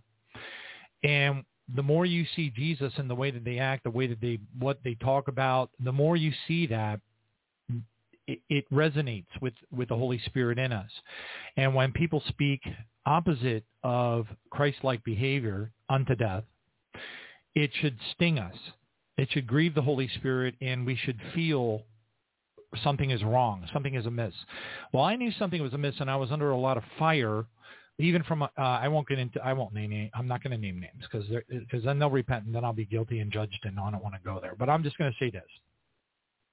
After a long time on my knees, because I was under a lot of duress over this subject that I was very vocal about, but I didn't really have the answer to those who do the unthinkable from a logical standpoint. The unthinkable from a logical standpoint is this.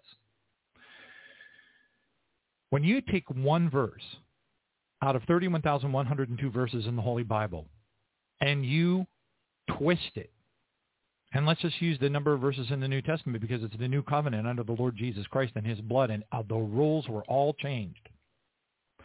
Not 100% of the rules, but a bunch of them, and Jesus was very vocal about them, and he also empowered the apostles to add to those commandments, which number I believe, over 1,000. I have a list of them.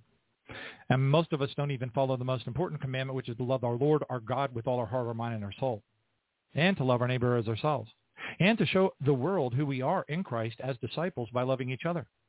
But we fail even that test because all you have to do is go onto Facebook, social media, and watch the Christians who believe in abortion fight viciously and vehemently with one another, lobbing horrible terms across at one another. We are living in an absolutely apostate world. It is as demonic and satanically controlled, even within the Christian ranks, than the world has ever been since Noah's flood. Now, all that being said, I prayed and prayed and prayed about Luke 22:36 because I wanted the definitive answer, and it's right there in the text, but you got to see it. And the Lord showed it to me, and I said, oh, my gosh. Luke 22:36 says, then he, Jesus, said to them, but now, he who has a money bag, let him take it, and likewise a knapsack, and he who has no sword, let him go, sell his garment and buy one. Verse 37, for I say to you, that this, which is written, now please, in the name of Jesus, open your heart and your mind.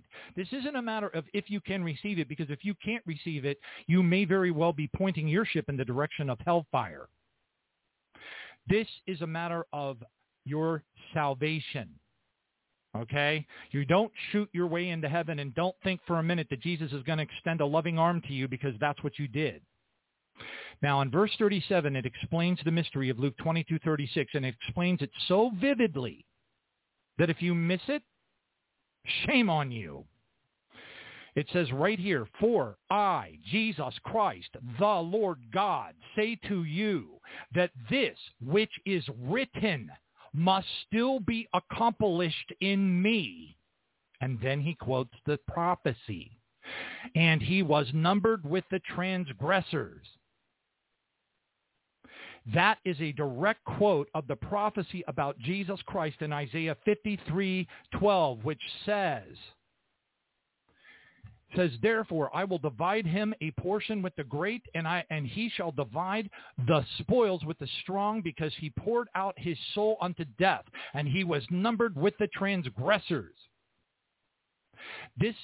This act of getting two swords, now listen, this act of getting swords was no different than when Jesus got on the donkey and rode it into Jerusalem. Okay, it even says in the scripture that the prophecy may be fulfilled. This is simply the fulfillment of the scripture in Isaiah 53:12. Now think about it: 13 people. Nobody has a sword, otherwise Jesus wouldn't have told them to sell the knapsack in the first place, right? So nobody's got one. And Jesus says, oh, go sell your money bag in your knapsack and go get some swords. Then somebody comes running up and says, look, Lord, I have two swords. And Jesus goes, oh, that's enough. That's enough. 13 people, two swords, grabbed ad hoc from wherever they got them from. And Jesus goes, oh, it's enough. Look, Lord, I got two swords. 13 people standing there. What level of intellect do you have to twist that into meaning something different when it tells you right in the text why it was done? It is absolutely horrifying to imagine the deficit in IQ that must exist amongst the believers to twist. You've got thousands of scriptures about how we are to love one another, thousands of scriptures about how God, that vengeance is his. They go ripple all the way back into the Old Testament. But yet we twist one that makes absolutely no logical sense whatsoever and completely miss verse 37, which describes beyond any shadow of a doubt why Jesus did it in the first place. In the Revolutionary War, the Puritans were the only true Christians in the United States of America. They would not pick up a weapon at all. The Puritans would go ahead and do spying things. They would run secret notes in the middle of the night to give away troop locations and things like that, but they would never touch a weapon ever, ever. The Puritans were the truly Holy Spirit-filled Christians in the United States. All right?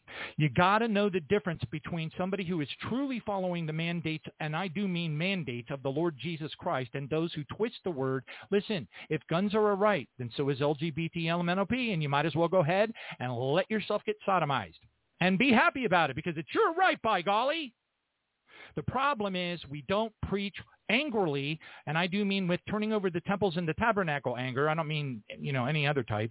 I'm talking about getting out there, picking up that, whatever it is that you've been given as a godly, loving, kind, spiritual weapon, and touch people, whether it be one-on-one, whether it be with a podcast, whatever it takes to get the word out, because this, and to your point, Jerry, very well said, this is a humongous deficit. We even have John 16:2. They will kick you out of the synagogues. Yes, there will come a time when they kill you and think they have done God a service, but they do this because they have not known me nor the Father. Don't you see what, folks? Listen. It says they will kick you out of the synagogue, prophetically speaking, lines upon lines, precepts upon precepts. When applied to today, this is talking about today's church and Christians fighting amongst one another. Who are the two largest groups in the United States of America that will shoot each other right now? Goes the Civil War, like is being predicted by an untold number of very astute experts on this area. And that's a 4-hour radio show right there. We're going into Civil War. This country is going into Civil War. And do you want to know who the two largest groups will be shooting at each other? The 60% of the Americans that are in the church that believe that it's okay to have abortions. They'll be carrying their guns, and they'll be shooting at the other 40% that don't believe so. And there you have a fulfillment of John 16:2. They will kick you out of the churches. Yes, there will come a time that they kill you and think that they have done God a service. But they do this because they don't know the Father nor me. The problem is, if you knew Jesus, if you knew the Father, if you knew the love of the Father, if you knew the mercy of Jesus Christ, if you knew what it meant to carry your cross to Golgotha and follow after Jesus, then you wouldn't even think about it. You would have guilt by stepping on a bug, for crying out loud. We don't understand who we are in Christ. We are love and light beings. That is who we are. And the second that you twist that to your own lusts, you have iniquity. The very belief that it's okay to shoot a gun is iniquity. Iniquity is the foundational perverted belief system that leads to multiple sins. Iniquity is worse than sin because iniquity allows you to think it's okay to shoot bunches of people. An AR-15, I don't care what kind of gun it is. I don't care if it's a knife. I don't care if it's pepper spray. I don't care what it is. If you are picking that up, you are afraid of mankind and you are not praying against the demons that are controlling the people that are coming after you. You need to be pointing your hand at them and say, you are talking to the demon, you are talking to the mountain, and you point to those people and you say, in the mighty name of the Lord Jesus Christ, you talk to the demon and you say, drop those weapons now in Jesus' name. And you command those demons to drop those weapons, because it's not the people that are carrying the weapons. It is the demons that are carrying the weapons. And you have authority over those demons, and nothing shall by any means hurt you. Luke 19, doggone it, I forgot. It's on 1936 or whatever. Praise Jesus, folks. The words are in the Bible. We have to receive it. When we start pointing to our governments, look, go ahead. Go get sodomized. It's your right.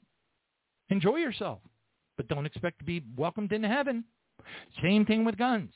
It's right there in the Bible, but we try I believe that one of the most egregious sins is to hunt through your holy Bible to find a verse to justify iniquity.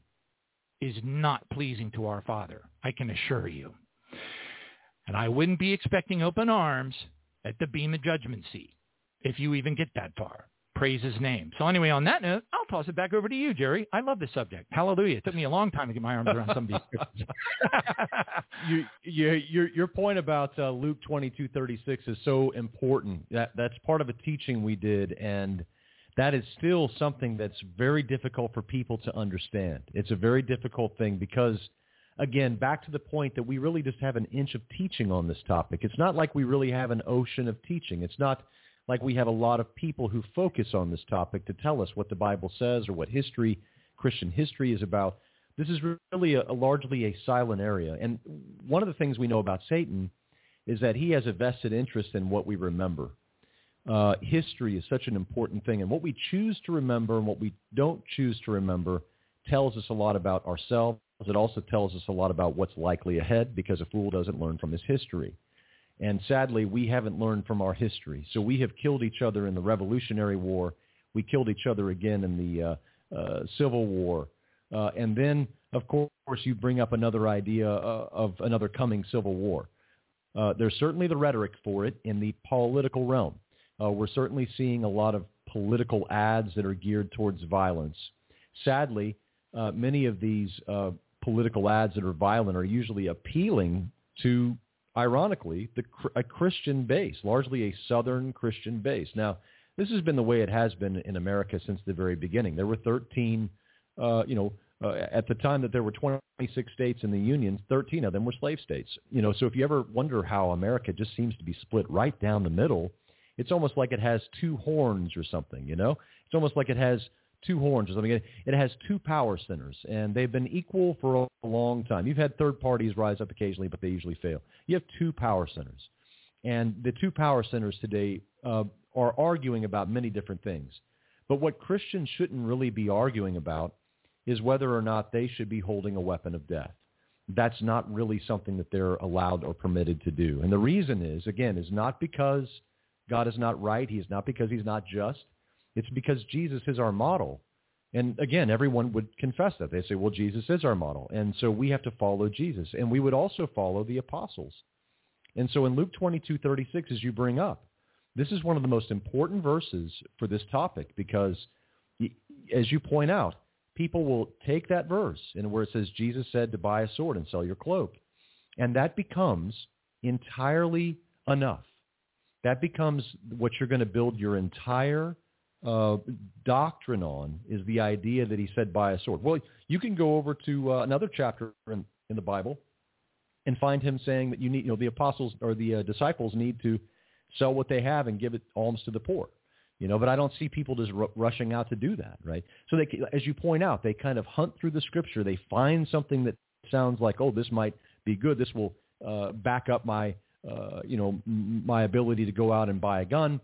Now, the problem with the gun is that a man with a gun doesn't need faith, and we're called to live by faith. And whatever is not of faith is what? Is sin. So is gun of faith? No, of course not. Of course a gun is not of faith. You don't need any faith with a gun, clearly. I mean, it takes out that equation. You don't need to worry. Your gun's going to take care of it, right? And many people cling to guns as people did in the past to their idols. So guns, in many ways, we have rights around them. People protect those rights.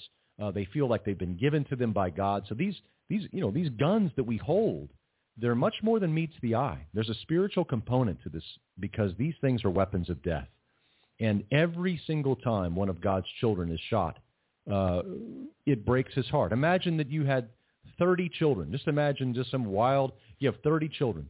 And let's say you see them all playing out in your backyard. And then you begin to see them picking up rocks and hurting each other, hitting each other, and then designing weapons of death and killing you. I mean, this is breaking your heart to see your children doing this. And that's exactly what God sees. He sees us engaged in innovative ways of killing. When he came and provided a nonviolent path, a nonviolent love of friends and enemies, this is what he taught. This is what he brought. He tells his disciples to do the same thing. And when you take 22:36 of Luke and you say it says that I can buy a sword, the question is, again, is we have to ask, did the apostles use that sword outside of Gethsemane? Because that's the implication. And you realize, again, I got to stress this, just in case it wasn't heard before, that if you believe that the apostles carried swords outside of Gethsemane, outside of that moment, outside of that night, if you believe that they continued to carry them because Jesus wanted them to carry them for self-defense, and that because they were going to be taking the gospel to the whole world, and therefore they needed a sword, a physical sword, to fend off their enemies, if you believe that's what Jesus is saying in Luke 22:36, then in essence, you are implying that the apostles killed with a sword. You are implying that they killed men and plunged the sword into men's bellies or necks or backs. And I know of no single scripture, and I know of no early church tradition that teaches that the apostles killed anyone. So the burden of proof is not on me. The burden of proof is not on you, Johnny, because Jesus doesn't carry a sword. The apostles don't carry, or they're not killing anybody that we know of. Jesus didn't kill anybody. So, hey, we're in their group. Hey, we're going to be with the guys who didn't kill anybody. But the people who come along and say, well, no, I can carry a sword and I can kill somebody, well, now they don't look anything like Jesus for sure, and they certainly don't look like the apostles. So who do they look like? Who do they look like? Well, the Bible tells us in John chapter 8, it tells us who the first murderer was, who the first liar was, and we know that he has children. So we don't want to be children of the devil. We don't want to be children of darkness. And children of darkness resort to weapons of warfare that are carnal, right? They fulfill the lust of the flesh. They fulfill the desires of their father. And it is not the Father's will that Christians kill Christians for rights or for any other matter. Just like we would not want to see one of our children kill one of our other children. Of course not. What father would want to see this? No one wants to see this. So there's never a reason for us to do that. If the bad guys are killing people, okay, well, that's what they do. We were told they were going to kill people. We were told we might be killed. We were told that this was going to happen. We were told that we were going to be living in the last days and it was going to be very difficult and men would want to kill us. Okay, well, we understand those things. But it doesn't mean that we have to kill before we're killed. We have no verse, no precedent, no model, no pattern, none of it. We have none of it. So our ministry, TrueRichesRadio.com, is all about casting down arguments. It's all about casting down every high thought that it tries to exalt itself above the knowledge of God. And we know what God wants on this thing. He wants us to love our enemies. He wants us to love our enemies. He knew we were going to have enemies. This is where it's so important to grasp this. Look at what Jesus is. He says, I'm sending you like sheep among the wolves. He knows what he's doing. He knows this is going to be difficult for us. We're the ones who are in the dark about this, apparently. We're the ones who don't know what's going on. He says, I'm going to send you into a very dangerous thing here, right? You're going to have to follow me. You're going to have to follow me through the darkness of this world. Men who are killers are going to be all around you, and I want you to love them.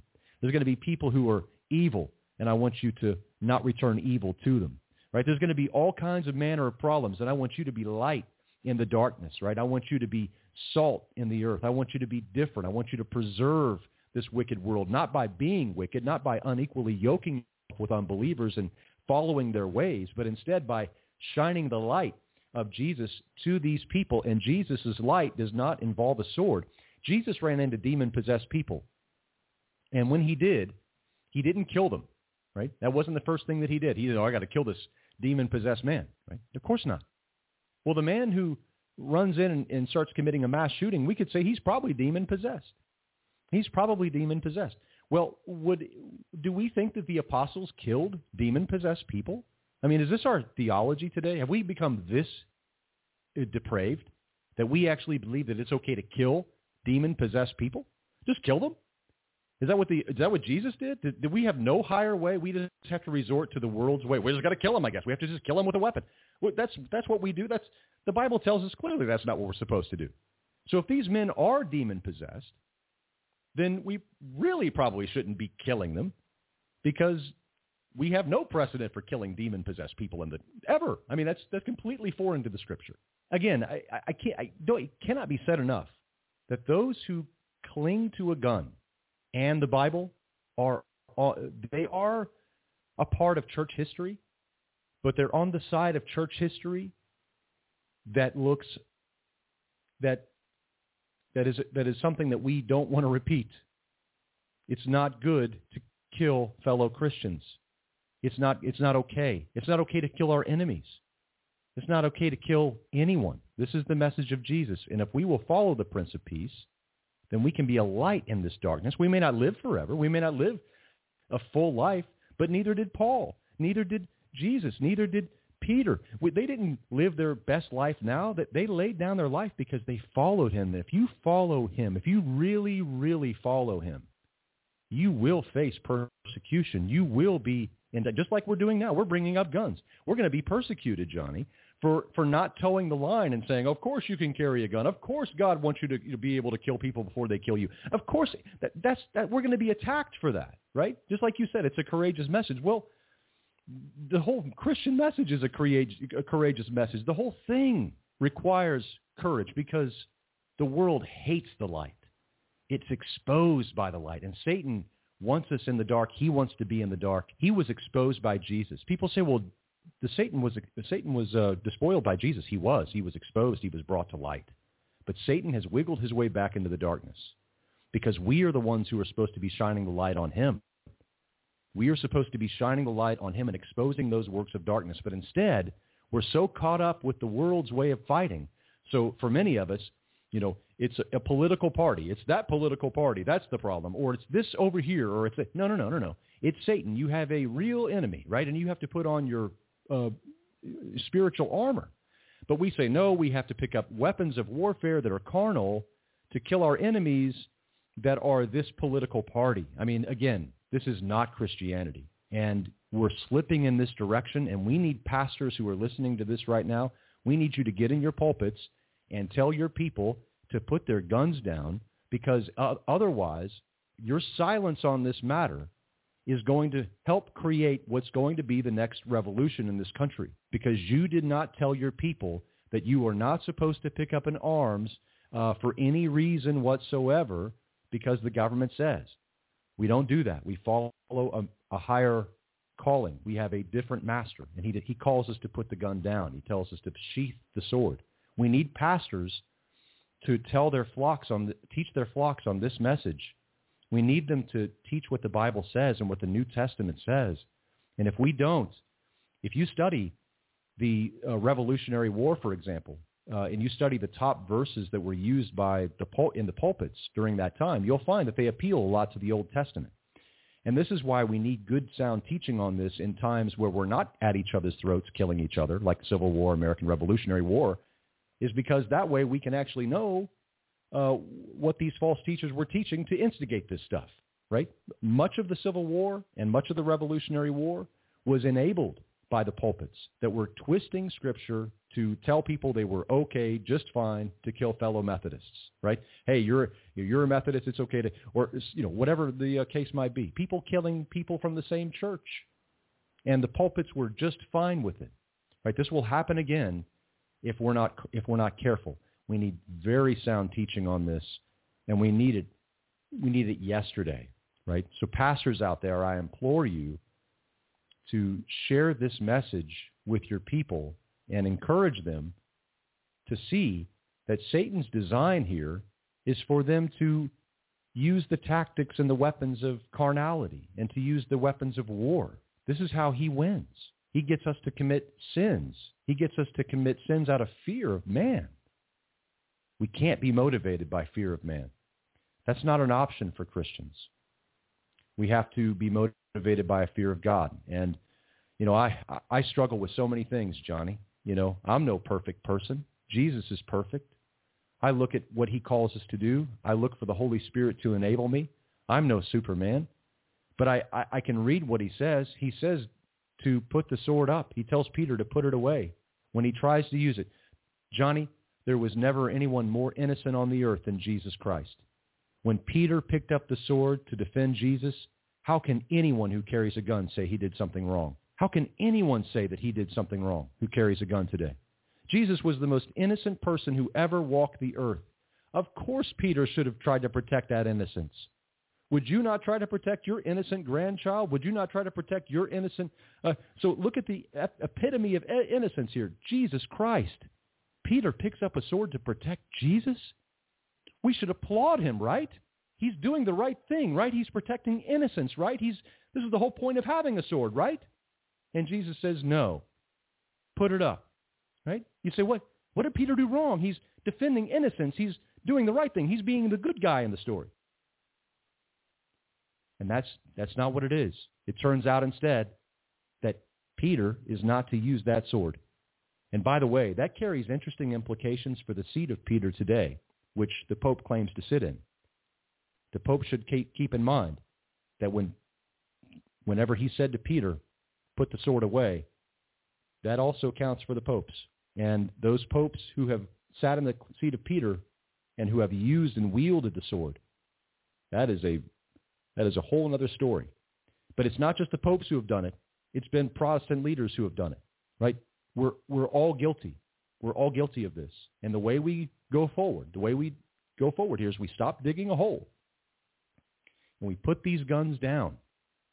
We ask and we repent and say, God, we don't want to rely upon the sword. We want to rely upon your strength. You are our peace. You are our rock. You are our strong tower. You are our fortress. We will put on the armor of God. We will be defended. If Satan takes us out, then we are going to be with you To live as Christ and to die as gain. But we're not going to allow the fear of man to cause us to go sin and go kill someone before they have a chance to kill us. That can't be our motivation as Christians. We have to have a different standard than the world. That's the world standard. That can't be our standard. Well, boy, I could go on for hours with you. So, as I've said many times, we want to try to be as much like Jesus as possible. The longer the devil has to erode, look at this world. So to those of us who can grasp something as simple as this, go back to the 30s, go back to the 40s. Were Christians perfect back then? No, they weren't. Was prayer and more godly behavior and more godly attitudes pervasive in the government and the school system and everything else? Everyone would agree yes.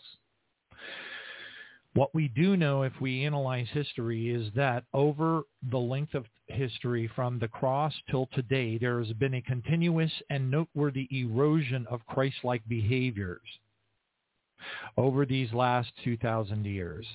Anyone who is a fan, particularly those who are our history buffs that have read books such as the Fox's Book of Martyrs or the Pilgrim Church or Heretic Lives, and you have spent some time understanding who the Bogomils were, if you've spent any time at all understanding the behaviors of the early church,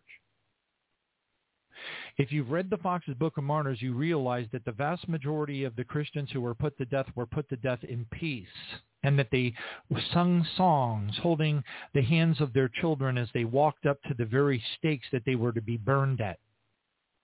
And it was that level of faith unto death with their children hand in hand which led the marauders that were to murder them to ultimately give their lives to Jesus and become the next group of apostles and are the next group of missionaries that would go into to proselytize Asia. The very mercenaries that were sent to slaughter the Bogomils were sent by Pope Innocent III, and they fell to their knees and cried out to Jesus in repentance when they watched the people that they burned to death with their children and saw such fate because they couldn't believe what they saw. And that is exactly how it works. The first sign in the Fox's Book of Martyrs of any Christian picking up a weapon is the Paulicians hundreds of years later, because Satan infiltrated their camps and the fear of the devil got into their hearts. They forgot who they were in Christ. When we study these things and we understand the behaviors of the early church, which is as close to being Christ-like as you're going to get as a human, then you understand who we actually are. And we believe the power that we've been given in Christ. We know what Philippians 3:20 means. Okay, we understand that the power that works in us, we understand that we are essential. Oh my goodness, this is a big, look. Want to know what a Christian in today's world looks like in a war situation? Watch the movie Hacksaw Ridge. There's your true Christian. Hacksaw Ridge. God always does a wonderful job of letting us know. Look, I'm not going to take up the time tonight to play it because it's about a 5-minute long clip, but I'll tell you this. If you look out there, and let me see if I can give you at least a name so you can hunt it down, because I do have the actual snapshot of the testimony of Charles Spurgeon. Here it is. Okay, so search YouTube for these words. Quote, Charles Spurgeon sermon, waiting only upon God. Now, I'll give you the short version. Spurgeon was taken on a tour of the Irish Wars by another preacher or believer, and he was taken into the war-torn regions of where the homes of the local people were. And in his tour of the land, as they walked amongst the houses that were damaged and destroyed by cannonballs and different war machinery, I guess you'd call it, Spurgeon took a note that there was a group. He said out loud, he said, I take note and I see that all of these houses over here are undamaged. He made note that the apple trees and the fruit trees that were growing in the backyards of those homes were bowing over with an abundance of fruit, which I think is in Hosea. I'm pretty sure. That's a prophecy in Hosea. He asked the tour guide for an explanation. I believe, if I recall correctly, they went into one of the homes that was undamaged. I'm not exactly sure of this, but I believe these were also Puritans, but they were of similar faith. And the man of the house came out. He was shaking and he was afraid because the marauders of the war machine had just left the area. The story that the man gave, the testimony that the man gave to Charles Spurgeon directly was as follows. He said, he explained how some of the soldiers had come into his house, that he had offered food and sustenance to the soldiers, that the soldiers that were of the opposite side, the enemy of the local region, noted that there was a Holy Bible on the shelf behind the man who owned the house. They asked him to pull out the Holy Bible, and they read some scriptures from the Holy Bible together. They gave the soldiers food, and the soldiers left everything untouched and thanked them. Spurgeon noticed that there were 2 homes in the neighborhood that were burnt to the ground. And he asked the tour guide, why are those 2 homes burned to the ground and the rest of them are not? And the guide told Spurgeon, well, the reason is those 2 people, the people that lived in those 2 homes, had guns. They had iniquity in their hearts. They did not trust God. They did not have faith in the power of the Holy Spirit and the power in the name of the Lord Jesus. They transferred their faith for fear of man, which opens up as wide as the Pacific. Now the devil has the right to attack them. Now the devil does not, they have forfeited their protection from the Lord Jesus Christ. They have forfeited their power. They have made an idol out of the guns, and their homes were destroyed. Nobody else's were. Just those 2 homes. Oh, but I only use them for hunting on occasion. Right. Tell that to the Russian soldier that just paratrooped out of a, Tu-95. It is the power in the name of the Lord Jesus Christ that holds dominion over all things on this earth. And it is the weakness of the flesh that would lead somebody to think that anything else could be more powerful. When the scripture says something, see, when your eyes are open to these things and you know these are absolutely true, from the very bottom of your heart, the entire Holy Bible takes on a whole nother level of meaning. Now when we read Matthew 16:25, it has a completely different and horrific, scary meaning. When Jesus said, for whoever will save his life shall lose it. Now let's just pause a second and consider what he was saying. If you save your life on this earth, Jesus is telling you that you are going to lose it. What life is he talking about? Your eternal life. That's what he means. So when he says whoever saves his life by shooting people up, you're going to lose your eternal life. That Jesus always spoke in the context of the eternal, which is why people become befuddled about the words that he said because they don't understand it in the flesh. For whoever seeks to save his life will lose it. And whoever loses his life for my sake, because you believe in Jesus and the peace and the love of the Father, and the grave has no hold over you whatsoever, and that you are willing to lay down your life. The problem that we have is we don't teach our children true Christ. If we taught our children, our families, and did what the Christians over in other countries, Syria, by the way, is a great example. If you're a Syrian Christian, you teach your children that you're probably going to die. And your children embrace it. And they're fine with it. But not here. Not here. Because this is a fallen country known as Babylon the Great. And it's going to fall hard, and it's going to be burned to shining sea in Revelation 18. And guess whose hand's going to take care of it? At the will of the Father, Russia. Hallelujah.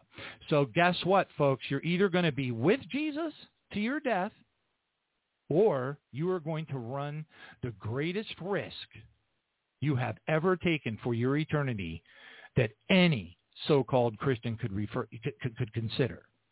The Scripture is overwhelmingly very clear that we love to the very day that we die.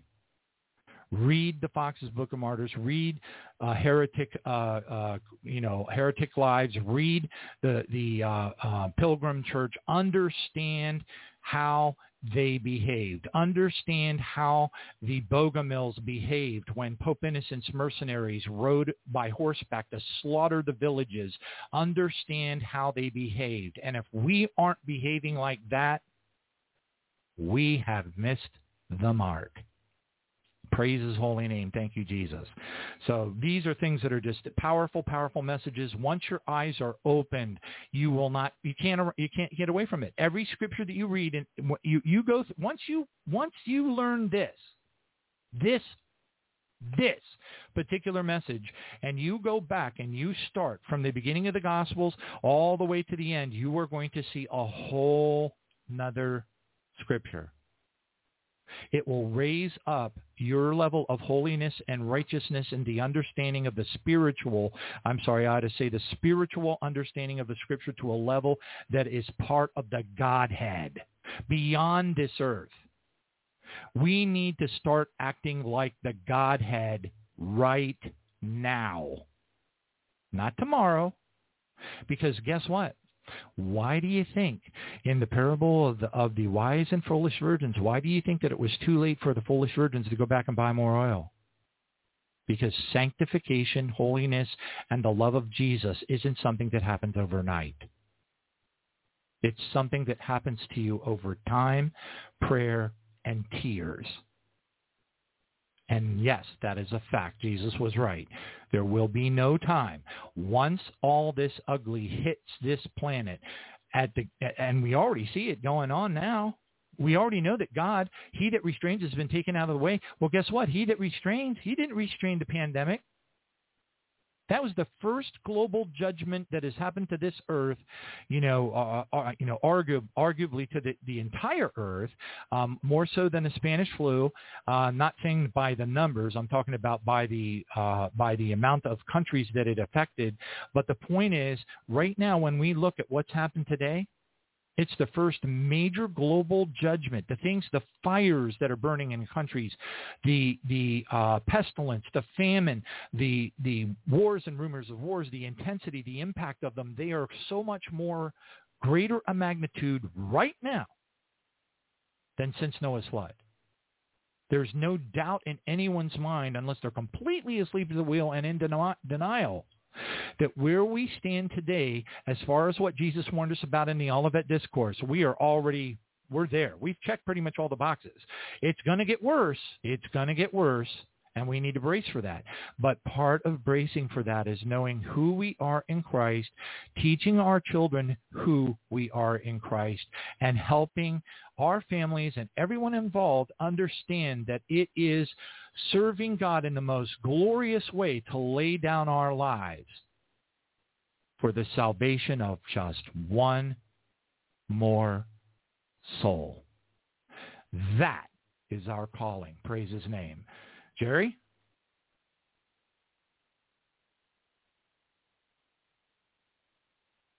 You still there? Or did he drop? I wasn't looking at the console. Hopefully he didn't drop. Oh, no, he did drop. Hold on a second. 47. Okay, but he didn't call back in. Oh, man. All right. So given the time is 10 after 9 and we only had scheduled him. Wait. There he is. Hold on. Thank you, Jesus. Waiting for. Okay. Hey, Jerry, sorry. I saw that you dropped and I wasn't sure if you were going to call back in. But anyway, I passed the mic back over to you. Praise God. Oh, sure. I was listening to you off the air there, but I'm back on now. Yeah, I really enjoyed what you had to say. I think the thing to really kind of sum up from my perspective is the fact that we really are called to put on that armor of God, and those who do want to, I think the desire we have to be armed is proper. We are to be armed. Satan wants to pervert that desire to be armed, to resort to carnal weapons. And as we had pointed out earlier, Jesus had said, "My kingdom is not of this world, and if it were, my servants would be fighting." And so therefore, being armed is biblical. It is part of the New Testament. We are told what to wear in Ephesians chapter 6. But none of those things that we are to wear include anything that is an invention of evil. In fact, there's no law against any of the things that we're wearing. And the thing is that we are called to put on that whole armor of God that will be able to stand against the wiles of the devil. And this is why Satan wants us to choose another weapon, is because when we put on our spiritual armor, it's designed to thwart him. We do have an enemy here. When we read the book of Job, I believe, is a great microcosm of the Old Testament in the fact that you have a man who is a righteous man. He believes in God. He sacrifices to God, and terrible things happen to him, and he doesn't know why. He has friends who come and talk to him, and they're all wise men, but none of them really know why, and all of them blame God. But the irony is that we know when we read the book of Job that it's not God who's doing these things. It's Satan who's doing these things. And all throughout the Old Testament, we have something similar. We see the serpent in Genesis chapter 3. We know he's there. We're introduced to him. But it's not all the way until Revelation, the book of Revelation, that we learn who this serpent really is. We learn that it is that serpent who is the devil. He's also the dragon in Revelation, in the book of Revelation. So he's the old serpent. Well, Satan was in the garden. And what we have to realize is that he's not just in the garden. When he slithers away, he is going to be on every page. He is in chapter 4 of Genesis where Cain kills Abel. He's right there. We may not see him. He may not get mentioned. But this is how he operates. He's always on every page of the Old Testament. So when you're reading through and you see Job and all of his friends blaming God for absolutely everything, you're realizing that there's no one really realizing that an enemy named the devil is doing a lot of harm here. The prophets do not tell us to put on the whole armor of God because the prophets do not fully see, because Jesus is the final revelation. He is the full culmination of all of the knowledge of God. And so when Jesus comes, he reveals something to us that the prophets did not know. They longed to know this. They longed to see it, but they didn't know. Jesus comes along and starts talking about the devil. Now, the devil is not a concept you're going to find in the Old Testament hardly anywhere. In the book of Job, we concede, also in Genesis chapter 3, and there's a few other places where he appears. But largely speaking, he is not blamed for much of what is happening in the Old Testament. But when Jesus comes, he pulls the curtain back, and he exposes and says, you have an enemy. And he even says in the model prayer, deliver us from the evil one. Protect us from the evil one.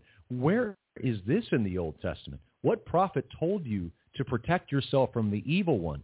Jesus is shining light on darkness here, and Satan had been running roughshod over humanity for thousands of years. Jesus came to defeat the works of Satan, and he did that by exposing them and putting them to public shame. Satan loves the dark. He wants to traffic in the dark. He wants to stay in the dark.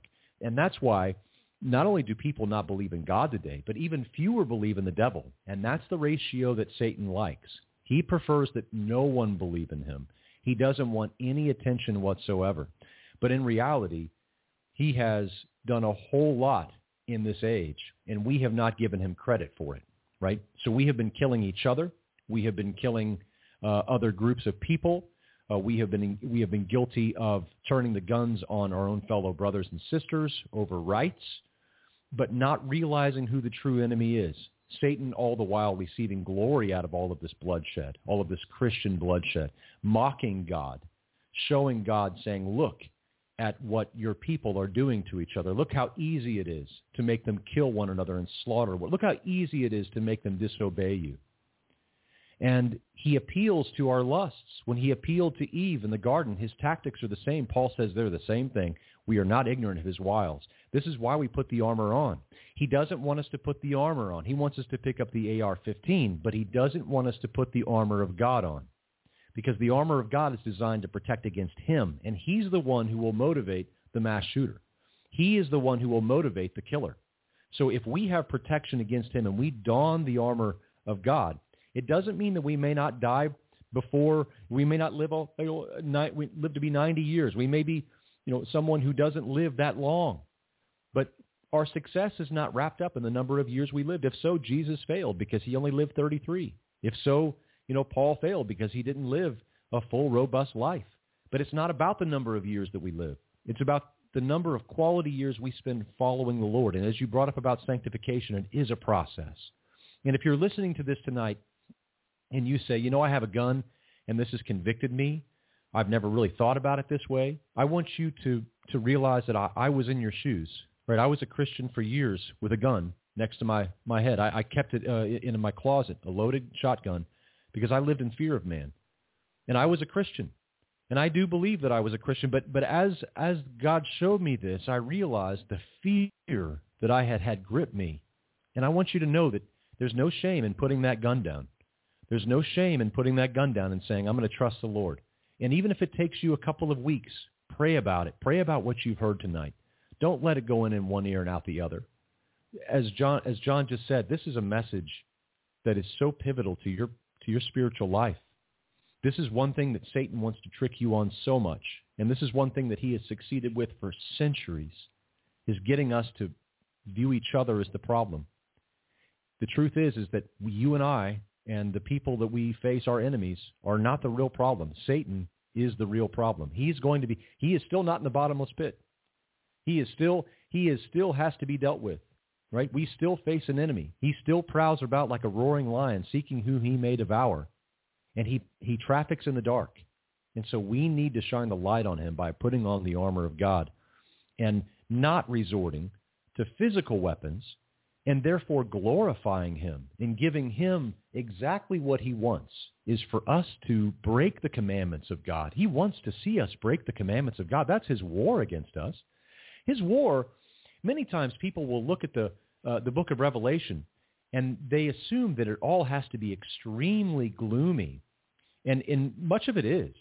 But in reality, we know Satan's tactics is that he's going to try to deceive even the elect. So his modus operandi is not designed to deceive the unbeliever.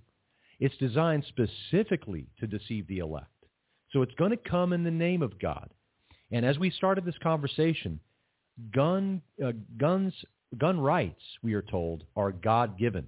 The propositions put forth by the slave-holding founding fathers who gave us these ideas about the right, that God had gave us a right to have a gun, that God gave us a right to say whatever we want, that God gave us a right to print whatever we want, that God gave us a right to, think whatever we want. All these ideas, of course, that scratches the lust of the flesh, the lust of the eyes, the pride of life. Of course, I can carry a gun, I can say what I want, I can print what I want. Yeah, that sounds great. That's what God wants. And remember, when Satan comes, just like he came to Eve, he wants to associate God with it. Well, God wants you to have this. So he comes with a God-given mystery in the last days, a mystery of lawlessness, telling us that God wants us to give us something. It's been 1,700, 1,800 years since Jesus left, and then here comes Satan as an angel of light saying, here, God wants to give you this. And here the United States is the richest empire on the face of the planet. No one's ever been richer. No one ever has had more. And here we are, completely unhappy. Here we are, completely broken. Here we are, completely fractured. The whole world sees it. The truth of the matter is that America can't save you. No political party is going to save you. Your gun will not save you. Your gun will not save you. The only thing that can save you is a trust and faith in Jesus Christ. But even that has to be followed up by obeying his commands. The Great Commission does not simply say, go forth and teach everyone, my name and baptize them, but also to teach them, do all the things that I commanded you. We have to do things. That is love our enemies. That is forgive those who offend us. And we also have to not kill. Why? Because Jesus didn't kill. Why? Because the apostles didn't kill. And they're our model. And we have to bring every thought into captivity to the obedience of Christ, not to the obedience of John Locke. We don't have to bring our thoughts into obedience of Thomas Jefferson. We don't have to bring our thoughts into the obedience of George Washington. We have one master. One master. We can't be conflicted here. We have to follow Jesus. It's tough. It's not the easy road. It's not the broad road. It is the narrow road. It is hard. It is difficult. And few there be that find it.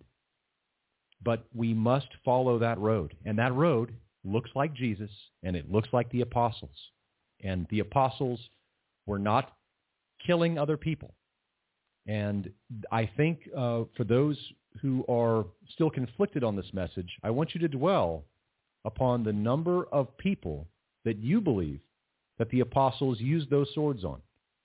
If you're still conflicted and you say, I still think the apostles probably carried swords for self-defense, ask yourself tonight as you go to bed or tomorrow, or just think about this message. What's the number of people that you think the apostles did use the sword on? What number? And if that number is 0, then what you have admitted is that the apostles may have carried swords, but they also lived in one of the most dangerous times of all time, and they were killed with the sword, but they never resorted to using the sword. When you put that logic together, you realize that it doesn't matter if they carried them if they never used them. And so if they never used them, then there's no argument to be made that they carried them because they didn't use them. So if they didn't use them, then we don't have a right to use them. A servant is not greater than his master. Jesus didn't use it. The apostles didn't use it. We have no precedent to pick up the sword. We do have a precedent to be killed with the sword, and we do have a precedent to pick up our cross. But in exchange for all of that, we receive eternal life. So the temporal things that we would protect here with a carnal weapon are not to be preferred over those things that will be given to us in eternity, even though we suffer temporal loss in this life. Amen. Praise God. And I'll share this with you since we're coming to the closing last 7 minutes of the program, folks. I'm just going to testimony time, right? I'm a United States certified Navy marksman. I got my ribbons and all that kind of stuff. And I'm telling you, I could shoot a pill bottle out of a tree at 100 yards with a .22 easily. Now, all that being said, it's irrelevant. What I'm going to share with you is a testimony. Real quick, I'll give you the ultra short version. That Satan sent someone to my house for the purpose of killing me. It's a long testimony. It's fascinating. I could write a book. I'll spare you. Now, after this ordeal was over and the police came and state attorney's office, this, that, and the other thing, I went through a period of human fear. So I decided, having preached against the guns for a lawful long time, that I was going to go ahead and get some pepper spray and a stun gun. And I hung them by the front door. And the Spirit of the Lord came over me in great clarity and said, as long as those hang in your door, do not expect my protection. Get rid of them. And looking at these brand new and rather expensive non-lethal accoutrements hanging at my front door, I picked them up, walked them out, and threw them into the trash directly. When you have faith in earthly weapons, do not expect for not even a nanosecond the tiniest wisp of help from God. That's my testimony from me to you. At your own peril, ignore it. I don't take tithes and offerings. I haven't for 11 years. I do this show because I love you, and I don't want to see not one of you suffer beyond anything. I don't want any of us to suffer. As Scripture says, Jesus said to the 19 people that he sent out, I believe it was 19, but anyway, the 70 that he sent out. Remember, this is Luke 10. This is before Pentecost. This is before the cross. He calls 70 sinners out of the crowd, and he sends them out 2 by 2. They come back. Their minds are blown. They can't believe that the name of Jesus will scatter the demons, and people are being delivered and healed, and wow, wow. And Jesus says, behold, I give you authority to trample on serpents and scorpions and over all the power of the enemy, and nothing shall by any means hurt you. Now remember, when Jesus speaks, he speaks in the eternal realm. Does that mean that you might not die? Does it mean that you might not get hung upside down on a cross like Peter? What does it mean? What does all this mean? What happened? How many people have had soldiers enter into their cul-de-sacs and searching houses, and the people that were praying? And I have endless testimonies in books and in autobiographies and in biographies of godly people through World War II and such that hid behind curtains, should have been easily seen by the Nazi soldiers searching their homes. And they prayed. Blind eyes. Good eyes be turned blind. And those soldiers walked out and never saw them standing behind the curtains. The power that we have by trusting God, the power that we have in the name of the Lord Jesus Christ, is so far head and shoulders above anything else. Can you imagine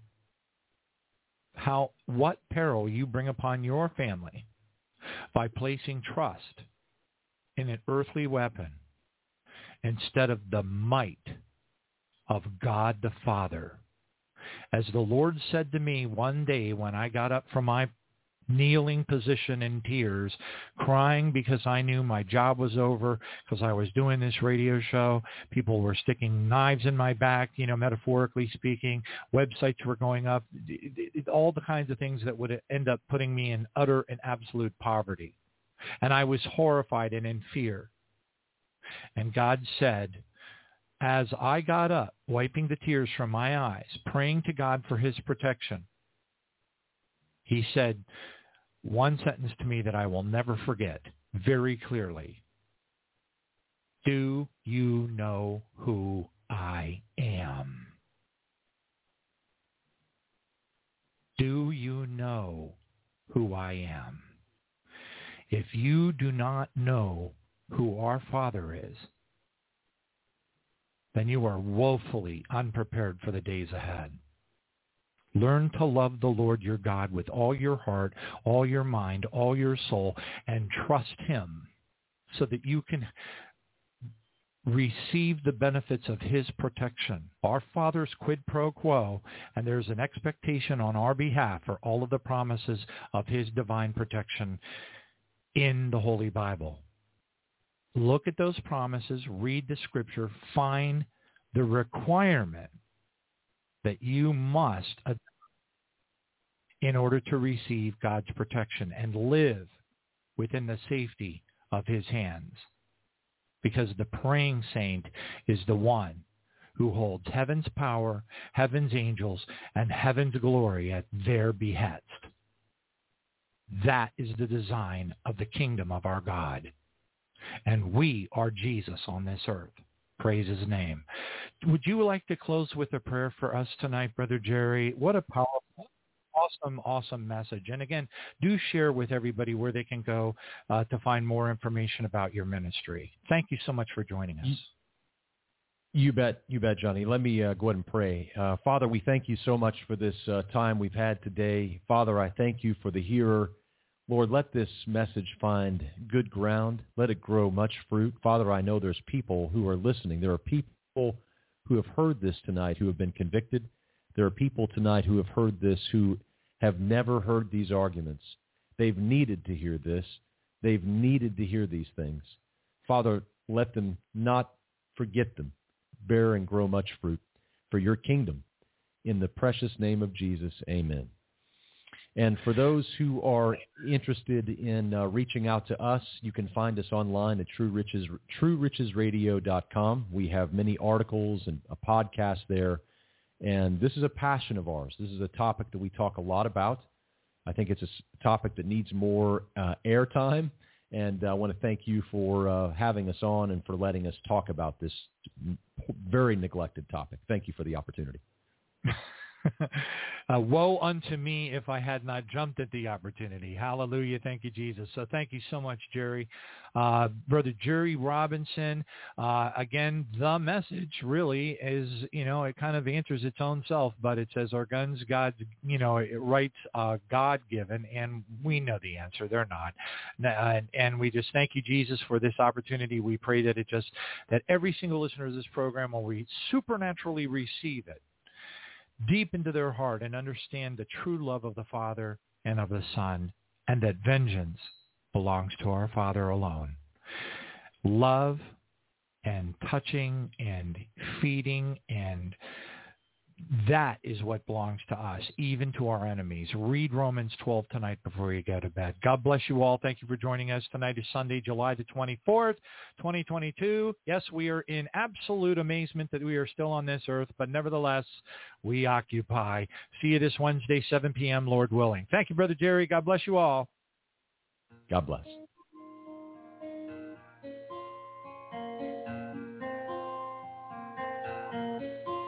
Lord, we come to you with repentant hearts. We seek you with all our might. Sinners at the mercy of grace, redeemed we are by your embrace. Praise his holy name.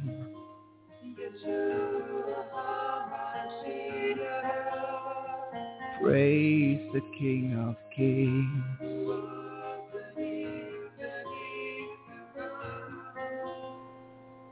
When will your coming be? When will your trumpet sound for me? For you we will endure until you come back for your bride to set her free.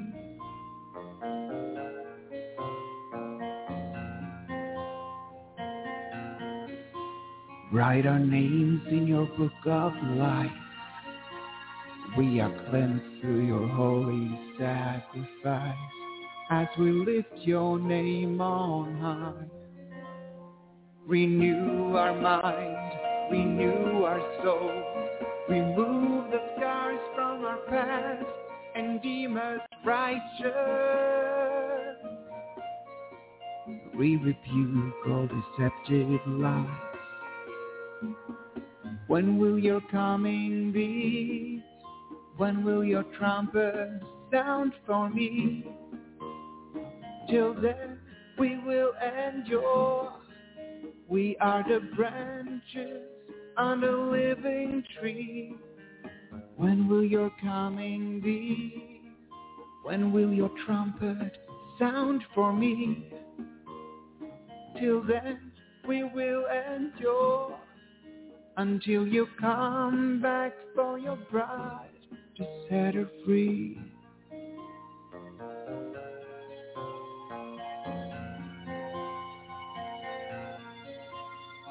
Watch us as we trim our wicks.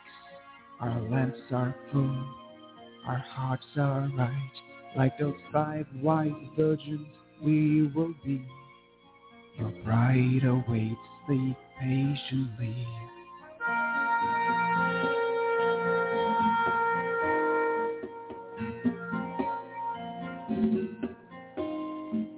Longing for that blessed sound, the dead will rise, the churches gather. We're praying that we're worthy, Lord, to join our family. When will your coming be? When will your trumpet sound for me? We will endure, and while we wait, we will bring forth the fruit of the light of Christ. When will your coming be? When will your trumpet sound for me? Till then, we will.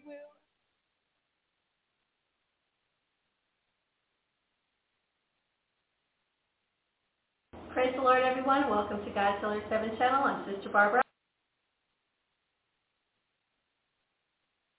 Well, thank you, Jesus. Hallelujah. Good night, everybody. I was going to play the I will lift my obedient children to the clouds, for they shall see my glory. But my typing isn't working out well for me. So God bless you all. We'll see you Wednesday night, Lord willing.